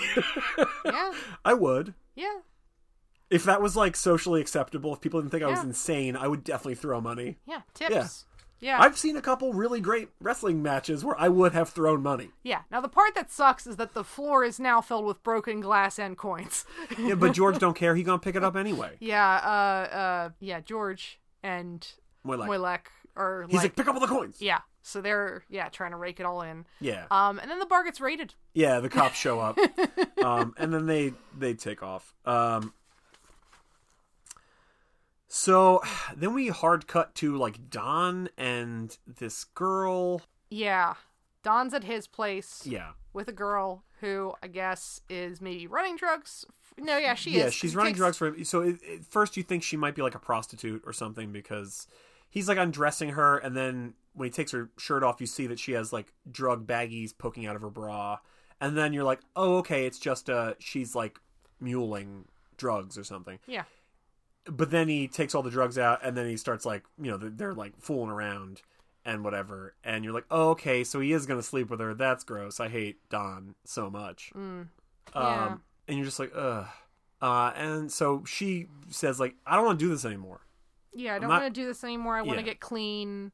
And so then his response is to shove an incredible amount of drugs into her face. Yes, he actively ODs her. Yeah. At which point, George and Ting and everybody, they arrive. And Don takes off. George tells somebody at the front desk, like, call the police, call a hospital. Call an ambulance. Yeah, 'cause there's, somebody in room whatever is dying. Yeah. Which is super fucked. Yeah. In case you didn't know, Don was a bad dude. Right, in case you were like, well, Don, he's just kind of like shitty. He doesn't really deserve all the... And now you're like, oh yeah, fuck Don. Yeah, no. And this is the tuk-tuk chase. To counterbalance how weirdly dark that is, it also comes out of nowhere. Like, that girl is not anybody... Like, No. she's not present before this as far as I remember. Like, it's just to, raise the stakes on how bad we think Don is and Yeah. how deserving of all this Don is. Yeah. But then you counterbalance it with a very, like, fun action sequence, Sure. which is the tuk-tuk chase. Tuk-tuks, as I mentioned, are three-wheeled, like, carts. Yeah. They look like golf carts, but they only have 3 wheels, 1 in the front and 2 in the back. Yeah. It's like a taxi service. Yeah. So people can, get Yeah, around. so Don and a couple of his guys are in them. Yeah, and... as Yeah, is- George and Ting get theirs and whatever. And, like, it's got what you would expect from a vehicle chase. It's just kind of fun that it's the tuk-tuks. Like, that's the selling point, is like, if it was a car chase, there'd be guys hanging out of doors. There's that, but it's on a golf cart. Yeah. And, like, they're pretty fast. Like, they're not slow. No, yeah. They don't take turns well. 'cause- No. There's, like, somebody, like, Don, like, turns around, like, a divider in the center of, like, a 4-lane street, and then, like, a couple of the guys following, overbalance and collide with shit. It's, again, kind of what you would expect from a car chase, really. Yeah. I feel like this is one of the sequences where George looks the most capable. Yeah, 'cause he he's can good. actually drive very well. Yeah, he's good at this. Yeah. He and Ting are both, like, really good. Don is good. Yeah. Well, I mean, Ting does okay, but you can. I think with the way that his cars move and stuff like that, he's not as experienced with them. Which No, I mean, you wouldn't he expect him does to be. well, though. But yeah. At one point, Ting and George are in one cart, and Tuk-tuk. tuk-tuk, and then one comes behind it and kind of rear ends it, where the back of it's on the hood of the one behind it. Yeah, it, like, bounces the rear of their tuk-tuk up onto the hood of his. So Ting kind of crawls out and goes up and around into the back of the tuk-tuk that has them. And kicks the other driver out. Kicks him out, and so then George, like, pirouettes. Well, he has off to tell him to brake. Yeah, he tells He's him like, to brake, and he figures out how to brake. Yeah. And then, George is, like, doing a fucking, like, sick grind on the front wheel, bro. Yeah. Yeah, it's only on the front wheel, and it pops up and turns and lands facing the other direction, does like a 180. On the front wheel. Yeah. It's good. Yeah. It's incredible. Yeah, it's really fun. Yeah. And he's just like, oh, shit. Like, he's Yeah. got... And that's what's funny. Like, Oh, yeah. it's not he's like, check out this sick move, bro. He's just like, oh, shit, I might die. So then, borrowing a page from the Book of Speed... Mm-hmm. They, zoom through a construction barricade, and it turns out the highway's not finished being built. Oh, of course not. So there's, like, stop on a dime, like, right at the edge of the thing, and a couple guys don't manage to do that, and they drive off. Everybody's diving out, nobody's dying. They're trying to keep the body count in this movie low, keep things light. Yeah. But, like, there's guys diving out and rolling while their tuk-tuks go off the edge. And it's funny. It's a good time. And then a guy tries to ram George off the edge by, like, backing, like, hitting the back of his tuk-tuk a few times. So George, like, climbs over the seat, jumps out, and then he just comes around to the side, and because they're open on the sides, like a golf cart, like we mentioned. So he just, like, boots that guy and kicks him right out. And you're like, yeah, fuck that dude. Yeah. They go through a construction site, which is where, as I mentioned before, Ting gets the top of his lopped off by going under, like, a crane lifting shit, like some pipes. Yeah. So that shears the top of his off. And some people try to follow, and one guy, his tuk-tuk gets, launched into the air. A bunch of them all collide. They explode. Yeah, that doesn't seem as likely, but sure. It is not. You can see the wires. I know. But it's charming. Well, and yeah, that's... And there's just, like, this, fucking dummy, like, sitting there, like, perfectly, in I'm driving position while the thing is, like, in an explosion on fire. Even when they're riding onto the highway the first time, you have a low angle shot with them, like... Oh, doing, like, a jump? Yeah, almost from an incline landing onto the highway, and it's like, where the fuck is there a jump there? There's not a jump. And it's No. because it's supposed to look more intense. Yeah. But yeah, I'm like, It does. Yeah, I'm like... Mission accomplished. Sure. Mission accomplished, tuk-tuks. Yeah. You guys nailed it. I loved every second of that entire action sequence. It's very silly at times. Well, because it's taking very established, like, car chase tropes and applying them to a more specific vehicle. Right. Yeah. But yeah, no, it makes it very fun and engaging. Yeah. Right. If this was like a Naked Gun movie and they were actually golf carts, this would be obvious parody. Yeah. But the fact that the tuk-tuks kind of go fast, Yeah. because they're like cross-city transport, Yeah. it kind of makes it still seem dangerous. Yeah, So, sure. like, it really finally walks the line between, like, straight up action thing and we're kind of making fun of it. Yeah, Yeah. sure. I'm just saying, I think that's Yeah. great. Like, I loved every second of it. Yeah. And then it ends with Ting, like, rear-ending Don. Don, And they yeah. both go into the Water. bay. Yep. And then while they're swimming back, Ting sees all the Buddhas and Buddha parts that we talked about earlier in nets being stored underwater where no one would see them. Yeah, it's in... I don't remember what the term for this is, but basically, like, it's a fishing net kind of situation where they're oriented in a square. You have nets hanging down with, like, a floater on top Okay. and stuff. Yeah, so I mean, like, it's used for, like, fishing and stuff, but with this, it's to disguise that they're hiding art Stolen Buddhas. Yeah, stolen, statues underwater. Right. Yep. Um, And yeah, we cut to a news report, and they have, yeah, yeah, and again, this would be where the movie ends for the Yeah. most part because, like, the bad guy's major plot has been foiled. sure. But there's still, like, yeah, a good... There's more movie. Yeah, and it's actually, like, this is where the stakes get raised. Yeah. Because now the boss is not fucking around. No. Pretty quickly, he kidnaps Moylek. Yeah. And then we see basically that, like, Ting is going to fight the steroid guy, who I only refer to as Roid Rage. Oh, yeah, so, I did find his name. It's, Saming.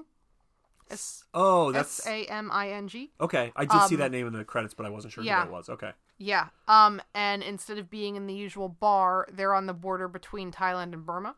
Oh, is that... Okay. Yeah. So, yeah, it's... There is some, like, dialogue between Big Boss and his betting partner Yeah, about, like, oh, it's, why'd you move it onto the border and stuff? And it's like, well, out here, nobody's going to be up our asses if anybody dies. It's no man's land. Yeah. Yeah. Okay. Yeah. That makes sense. I was taking notes Yeah, about- he's yeah. kind of implying, like, he's trying to get Ting killed. Right. And... Well, whatever. So, yeah. So, we watch, the whole fight Well, so with the impression that... before the fight starts, we see Saming shoot up, Well, I said he's Roid and Rage guy. and we see Ting wrapping his arms. Oh, that's true. Yeah, he wraps his arms in the fucking rope, and it looks fucking awesome. Yeah, which is apparently like a very traditional Yes. part of And it specifies that this... what was it? Muay Baran. Taking the rope all the way up to the elbow Yeah. is emblematic of that style versus other ones that would only have you wrap to, like, the wrist. Yeah. Wrap up to your, mid-forearm. Yeah. It just looks so fucking cool and badass, and you're like, oh shit, yeah, things are getting real. Like, again, American, action movie, fight movie structure. You're like, this is the big fight. This is like the special moves fight. Like, everybody's gonna be like really badass, their final form, Mm-hmm. And so you're like, yeah. And then he loses, and you're kind of like, the fuck? And then you're like, oh, well, he lost because that guy's on steroids and whatever. Mm-hmm. It's kind of cool. Saming kicks him out of the ring. He lands on the announce table. Yeah, well, they're in an actual ring this time. Yeah, as opposed to just a dirt floor. Yeah. Yeah. No, they're in like a ring. He kicks him out of the ring, lands on the announce table. Must not be the Spanish announce table because it did not collapse immediately. Right. But then he double foot stomps him through it. Saming jumps out and crushes him, through it. And I was like, oh, there it goes. And you're like, okay, sure. He's super, he's drugged up. Right, got it. But then you find out that he threw the match. Yeah. And I'm like, oh, okay. That kind of makes sense. And like, whatever. Ting and George meet Big Boss at a gas station. Yeah, it's like a gas station. And the agreement was that, like, you throw the match, my guy, gets all the money, all the acclaim, whatever. And you'll get the girl back and the Young Buck head. Yeah. Long story short, that's not true. Yeah, they give him an empty crate. Yeah, and then and Big Boss has a whole little soliloquy of like, well, you fucked me over for a lot of money, and also your religion is stupid, and you religion's stupid. Yeah. I am your god now, because I decide if you live or die, and guess what? I chose die. Anyway, kill him, see ya, and he leaves. Yeah. And before the other, like, enforcer guys, like, leave the room, one guy's like, keep it quiet, which doesn't make any sense, because they're in a gas station in the middle of nowhere, but whatever. So the guy stops to put a silencer on, and when he's doing that, because he's, like, literally standing on Ting's, like, neck, with the gun to his head, and then he pulls a silencer out of his pocket and starts screwing it in. So Ting uses that time to whoop his ass. Yeah. He does a great thing where he kicks him so hard in the side of the head that the guy's head flies down into a table. Yeah. And he just like face plants onto a table and then he's unconscious. And then he does it again a second later with the guy that was trying to kill George by back kicking him so hard into some shelves that his head like whiplashes back into the shelves and he's unconscious. Yeah. The guy that said to keep it quiet is outside going like, I said keep it quiet. He's like, come on, guys. It sounds like you're in a fight in there. And then but I'm not going to investigate. Yeah, and then somebody comes flying through the door. Not the open door. The door. Closed door, yeah. And then, actually not George comes diving out. Yeah. That's where we mentioned Yeah. There is a stunt person who, again, has hair that is like a couple of inches long and dyed blonde. Right, or and is again, wearing a wig that's a couple inches long and blonde. And I'm right. like, yeah, if it's fast, you don't notice it so much, but that is way more hair than this actor has. Yeah, his hair was basically shaved. It's Pugsley. Yeah. It's a fucking boot camp haircut. So, yeah, it's noticeable. Yeah. So then, this is where my note says, Ting has fire legs. Because... there's guys, like, in the general vicinity, and Ting comes leaping out, and both of his legs are on fire. And he just does some, like, whirlwind kicks and knocks them out, and then he jumps in a big bucket of water and puts his legs out, which is good. But it's incredible and insane. And then this scene is where I coined in my mind the phrase, Thai Daylight Batman, because there's 4 guys guarding a cave, and the cave is where we know Boss is... Oh. And their whole, organization, they're in there. They're chopping the head off a big Buddha that's carved inside, right? And he has 4 guards posted outside. And it's just a static shot of the 4 of them, guarding the cave. Yeah. And Ting just walks in from off screen and knocks them all out. And it's like they could not see him because he was off screen. Yeah. Yeah, he runs up from, like, viewer right.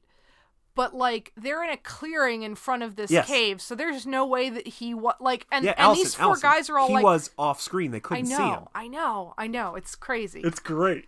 And I was like, oh, he's basically Batman. Yeah. Where, like, people never see Batman because he's, like, 4 feet above them. Like, if I walked into a room and there was a man standing on, like, a high shelf, I would notice that man. But they never do. No, I know. And then he just jumps down and he's like... Batman, and he snaps at her neck or whatever. He comes from off camera like it's an ambush, and it's definitely not. No, it's a thing that would read so much funnier, like with just a hair different tone. You know? Yeah. Like it's just like they can't. Yeah. Like if Austin Powers did it, you'd be like, oh, that's hilarious. Yeah. Like they can't see me, baby, because I'm off screen. And you'd be like, oh, that's funny. Mike Myers is a genius. Yeah. And so he's like in the mouth of this cave fighting dudes. It is mostly dark. In the dark, yeah. And it looks amazing. It is, it is, I guess, mostly natural lighting or like masquerading as natural lighting. But so like it's pretty dim. Yes, it's mostly dark, but like it's still very visible. Yeah, the spot lighting is great. Yeah. Everything reads, where people are, what they're doing, their movements, how they're relating to one another in a space. Like, it's so well done. This entire section is using the whole Kung Fu dust thing. Yes. Which was something that, like, I hadn't really thought about before. I should probably read about it, I guess. But, like, it's, now that I was thinking about it, I'm like, this is something in a lot of these styles of movies. And what is it, to telegraph moves and also make them look like they hit harder? Yes. Okay. Yeah, it's the same. Okay, so I read a thing years ago. Because it definitely works as like a highlighter for like where people's feet are and stuff like that. Yes, somebody, you'll see this a lot in movies. Somebody will land a kick and there's a big poof of talcum powder or whatever. Yeah, it's in a lot of stuff because it makes the blows look like they land. When you read a comic book or play a fighting game and you hit, there's that starburst of impact, right? Yeah. This is that. And it's the same thing as years ago I read in like an interview with somebody in wrestling who said they always encourage new wrestlers and stars, to keep their hair a little bit longer because then they can whip their hair around and their hair's always wet and like oiled up, because it looks better and it doesn't stick to people and you don't get your hair ripped out and whatever. But, whipping your head around sprays water everywhere out of your hair, even if it's only a few inches long, and it looks better. The impact looks better. When you get punched, if you whip your head back, even with a few inches of hair, your hair all goes like, whoosh, and liquid sprays off you. You're sweating, and there's oil and water and shit on you. You know. Yeah. So it makes all the impact look more serious. Well, because also wrestling does its own Foley work, too, with hitting the mat with your off foot. Or hitting, other parts of your body. You go to super kick somebody, you slap that thigh, baby. Yeah. Sounds like it really hurts. Yeah. And so I mean, like, that also happens with maybe it's adding vaudeville. in sound impact and stuff like that of, like, or whatever. And or WWE, again, the crunchy skull sound that I was talking about. Well, the WWE does their own version of that where they pipe in cheers when the audience is not cheering. Well, that happens a lot. Yeah, that's different. You can read about it literally all the time. They do it constantly. Yeah. Where people are lackluster or downright hate a thing, and Vince is like, no, they loved it. Yeah. You heard wrong. They the microphones weren't picking up the frequency of the cheers. Just pump some in. So you can see, it's great. You can watch and people are just like, no reaction. They're just stone-faced, sipping their $11 Cokes or whatever. And it's like, woo! Fuck yeah! It's my favorite wrestling show ever! Give Vince McMahon your money! Mm-hmm. It's like, I don't think he said that. That guy's lips weren't even moving. This audience is full of ventriloquists. This is the all vaudeville show. Mm-hmm. But yeah, no. So this entire thing has a lot of the dust and stuff. Yeah. And you're still getting like the good thwack sounds. It's great. Yeah. It's super impressive. But so I feel like that's definitely using it where it's needed because like the bar scenes and stuff like that were way better lit than this. Yeah. So to have a lot of that like concentrated here, you're really getting like stuff that's like visually legible, I guess. You could read it. Yeah. I mean, it's just smart filmmaking. I mean, that's really what it boils down to. Is it's really smart filmmaking. We watch a lot of movies, and people do shit in low light scenarios, and they don't always look good. Right. You know, sometimes it's just like it's all kind of like dim, and you're like, oh, they justify it by being like, oh, it's dusk, or the lights are off in this building, but it's like, but I still can't tell what the fuck I'm looking at. Yeah. Suicide Squad, for example, like so much of those fights are in like buildings where the power's out, and it's just like, oh, that dark shape that I think is a hero punched that other dark shape. I guess that's good. I don't know what happened. Did they kiss? What are they doing? Are they dancing? You can't tell. You just have to assume it's fine, and then whatever. But this is like in a cave, and it's still A, reads as in a cave. Yeah. But B, you can see it. Yeah. What a novel idea. Yeah. In this visual medium, allowing me to see things. Yeah. So that they can impress me, rather than telling me you should be impressed. Yeah. Again, like it still very much reads as like pretty dark, pretty dim. But So when they move past that into the deeper part of the cave, where again, Big Boss is having guys like trying to saw off and chip away at the head of this giant Buddha. It's enormous. Big industrial work lights in there, and the whole thing is better lit. You know, it's a set, it's the whole thing. And that's fine. Yeah, it's a set, it's got scaffolding and stuff. Like because we already did the like dim light fight and it looked great. So now you're like, oh, this room has light in it. Yeah. So it's fine. Like it doesn't read as fake or, whatever. Yeah. Well, also this is our finale. Right. So and you want to be able to see it, which is again another note movies should take note of. Like, this is your finale? I'd like to see it. I don't have any specific examples, but I know I have watched movies where I'm like, this is the end? I can't see anything. It's also probably one of our more like striking sets. Yeah, it looks like a Street Fighter level because there's this giant Buddha and there's scaffolding on either side of it, and there's guys who refuse to, exactly like Street Fighter. There are people in the background who refuse to stop doing whatever menial task they're doing because there are two men killing each other like 8 feet away. They're just like, now the boss said keep chipping, so I'm going to keep chipping. And they're literally like chiseling away at this Buddha neck while like, Tony Jaa and anybody else and George, like 6 people are like fighting with swords and George is getting hanged.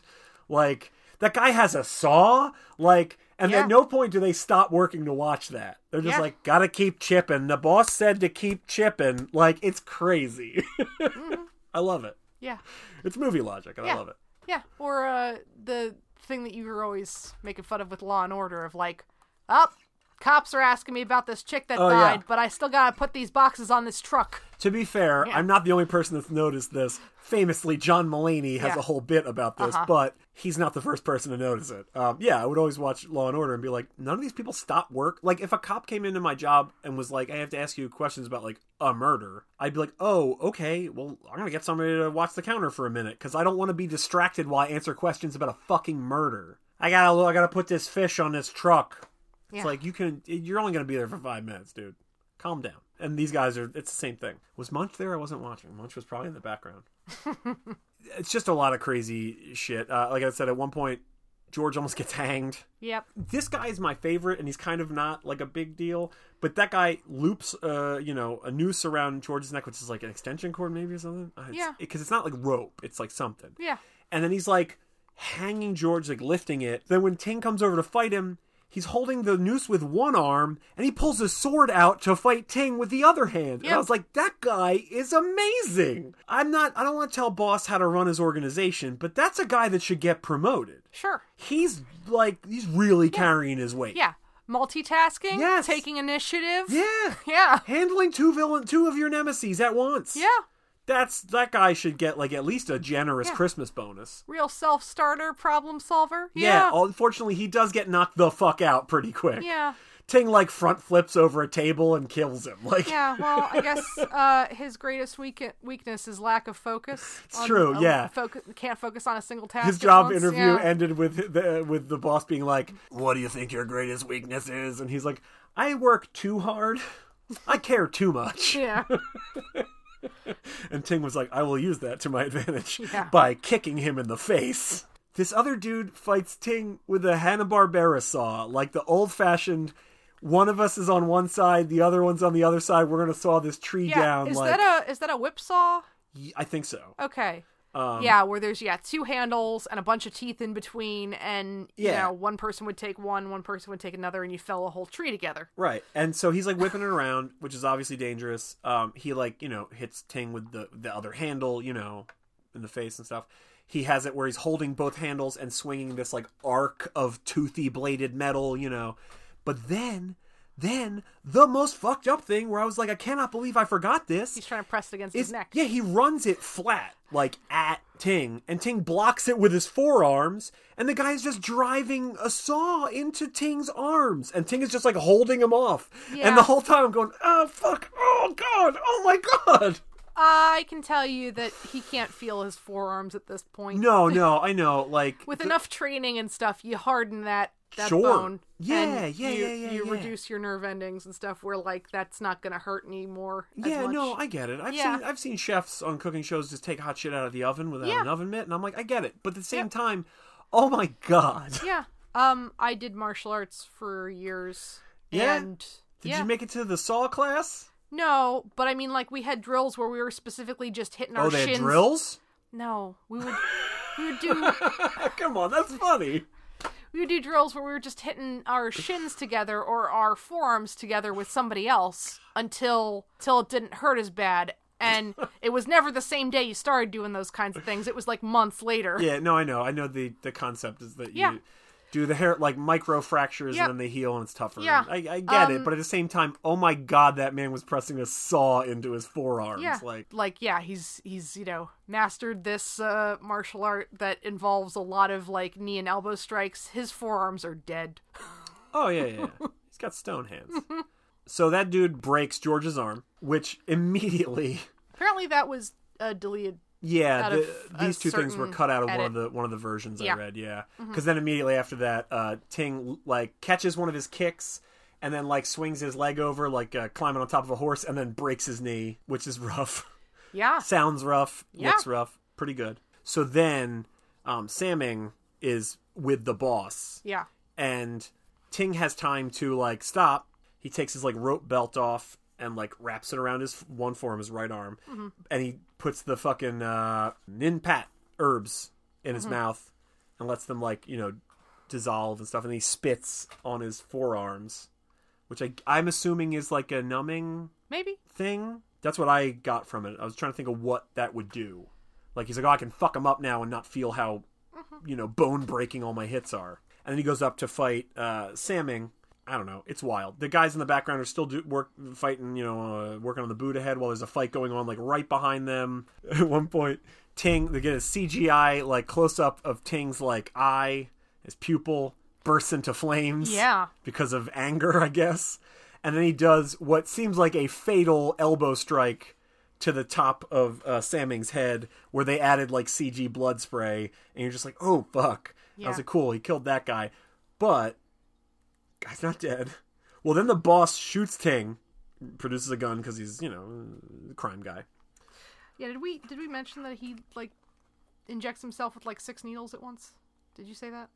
Who, Samming? Yeah. No, yeah, I mean, he's Roy Guy. It's just, I don't know. Okay, yeah, but 6 we is a we lot. saw him do 1 earlier, and then this is just, like, a comical amount of needles, and he, I believe, does it on his left side this time instead of his right side, so it's even closer to his heart.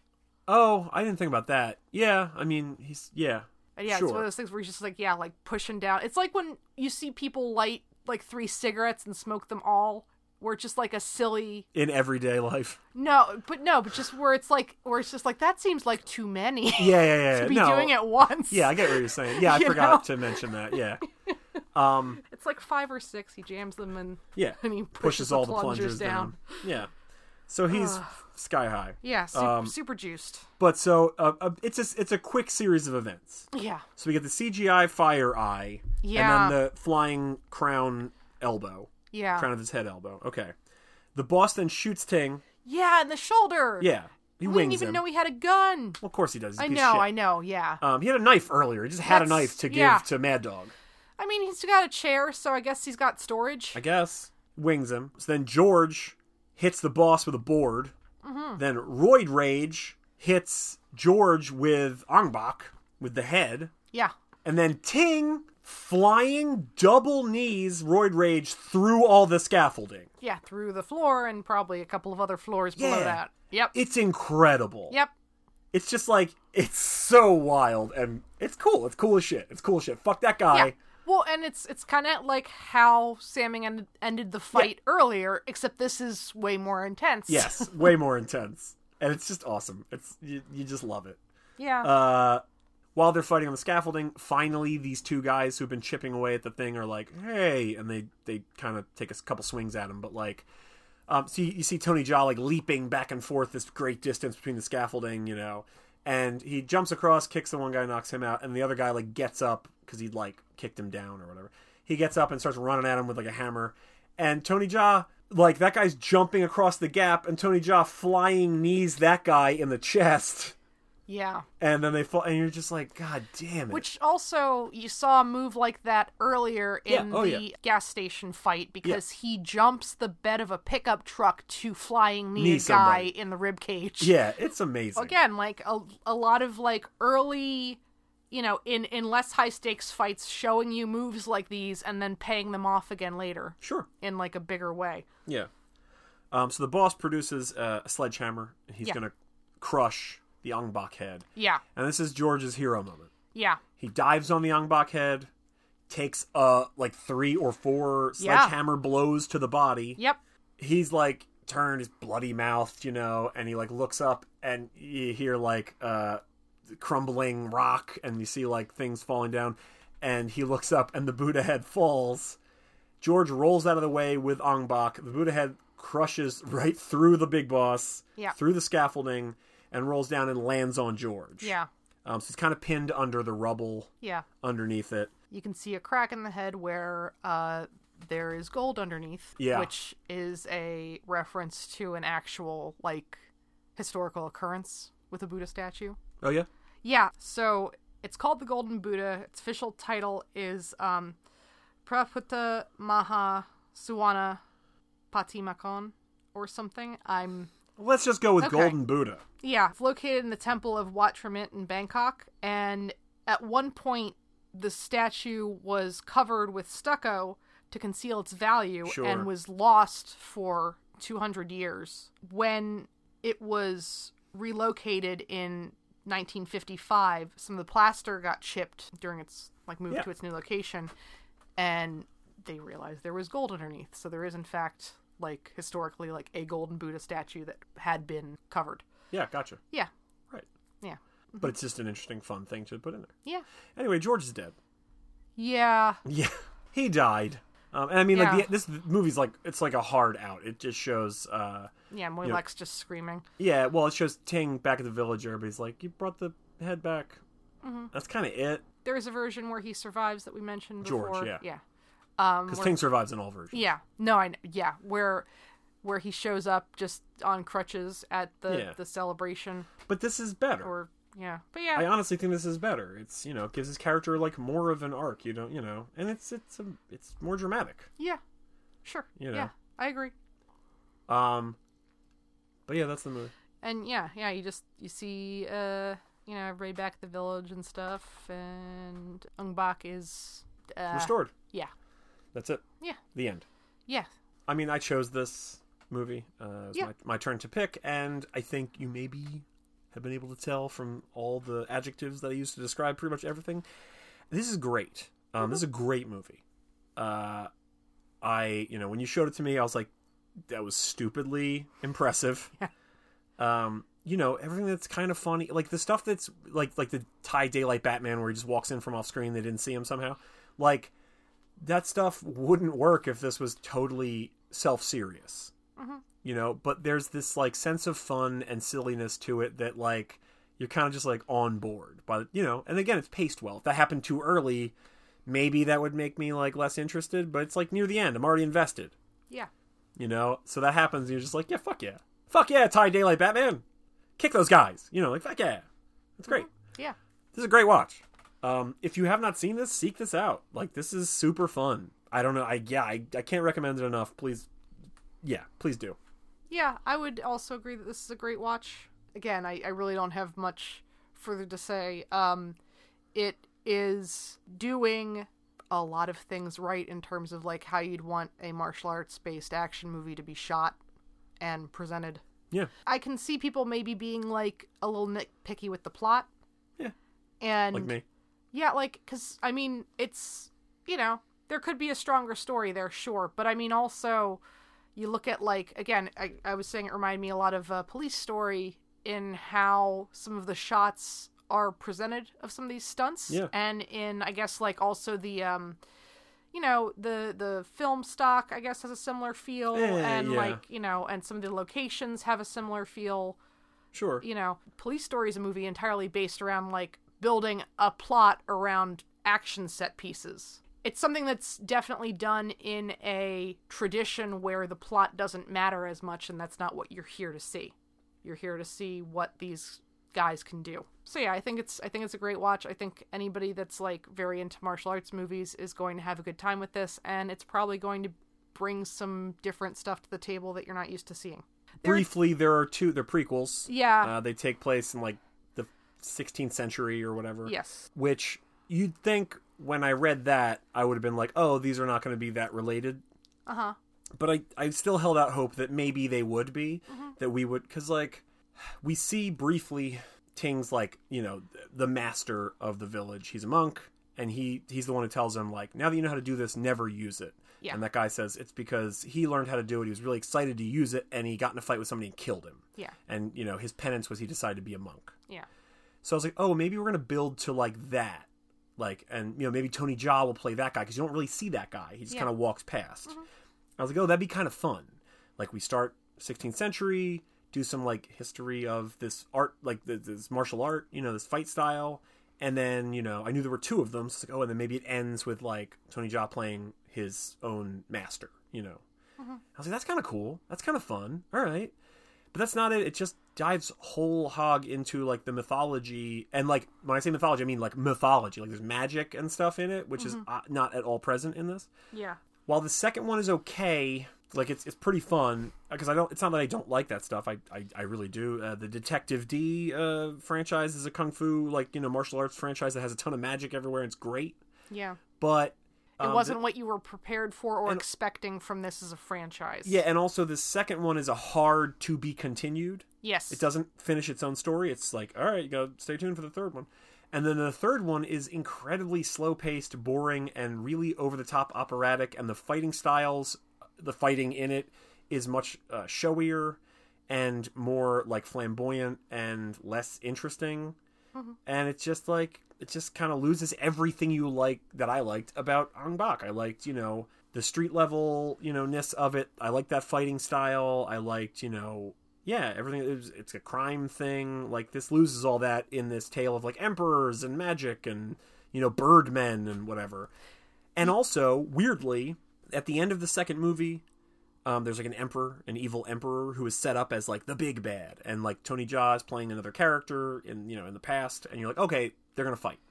And then the third one pretty quickly is like, the emperor is not important, I'm the big bad, except now Tony Jaa doesn't actually have any reason to fight that person, except that it's a movie and you have to fight them to end the movie. And it doesn't have anything to do with anything, and the whole time I'm like, why is this happening? So I would avoid the 2 prequels. I mean, they're fun on their own, but like, if you liked this one, don't expect that to be anything like them, like this. Yeah, you know? I had seen Ong Bak a couple of times, and then we watched together. Yeah. And then I hadn't realized that there were sequels. Prequels. Well, prequels. Prequels, but, even.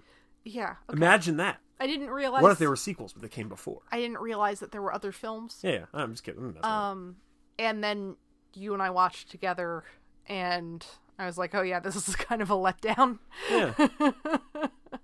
Again, yeah, the second one I remember being like, okay, like, a lot like the second Matrix, where, again, hard out, where you're like, okay, like, if the third one can really bring stuff around, then this might be better in retrospect, but I'm going to need to see how all this stuff gets resolved. Right. And then it doesn't actually stick the landing on the third one in either of those franchises. That is true. And that's the People part will that argue sucks. about one of those statements. Yeah. It's fine, argue with us. Yeah. Sure. On that note, you can email us. Yeah. Right, Hey Watch Great Watch. That's WRITEHWGW@gmail.com to argue with us about how much you love the Matrix trilogy. Or you can engage with us on social media at HWGW Podcast on Twitter and Instagram and publicly talk to us about how much you love the Matrix and how wrong we are. Yeah. Here's the thing. First Matrix, wonderful. Like, great. inassailable. Yeah. Second one has some moments. Yeah. And then, third one I don't think does anything about anything. Boy, are we talking about the Matrix? Because, okay. So I think the third one is conceptually really fascinating and interesting. I just do not think it works.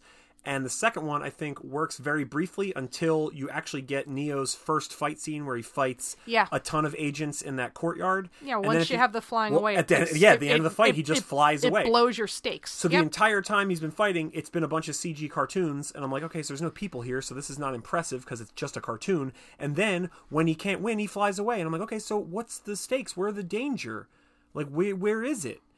He just flies away when things get too hard, and I'm like, okay, I'm not invested now. Yeah. And then they try to bring it back in by being like, okay, now there's stakes, but it's like, but you blew the stakes at the beginning, just don't blow the stakes. Yeah. Just don't do it. You made that choice to do that. Right. And I don't know. I love the Wachowskis. I think they're fascinating people. Yeah. I do not They think do those a lot of sequels very work. good work. Yeah, I do not think those sequels work. And I'm all for, We watched Bound during lockdown. I had never seen it. That Yo, was astounding. Bound is great. Bound is amazing. And I'm all for, multicultural, ethnically and sexually diverse orgies, but, like, can we just get a better soundtrack? I do not want the EDM. The first 2 letters in EDM are ED. The M stands for me. Well, on that note, thanks for talking Ong Bak with me, Allison. Boy, of course. You can get us every other Wednesday. That's Every other Wednesday on the Movie John Podcast Network, where we have a ton of great shows and great content. And please like and subscribe and tell your friends to do the same. And write us reviews of a 5-star variety. You can say whatever you want in the review, but please rate us 5 stars. Anywhere that you are able to do that. That would help us out greatly. Yeah. And, thanks a lot for listening. Yeah. We'll talk to you soon. Bye. Bye.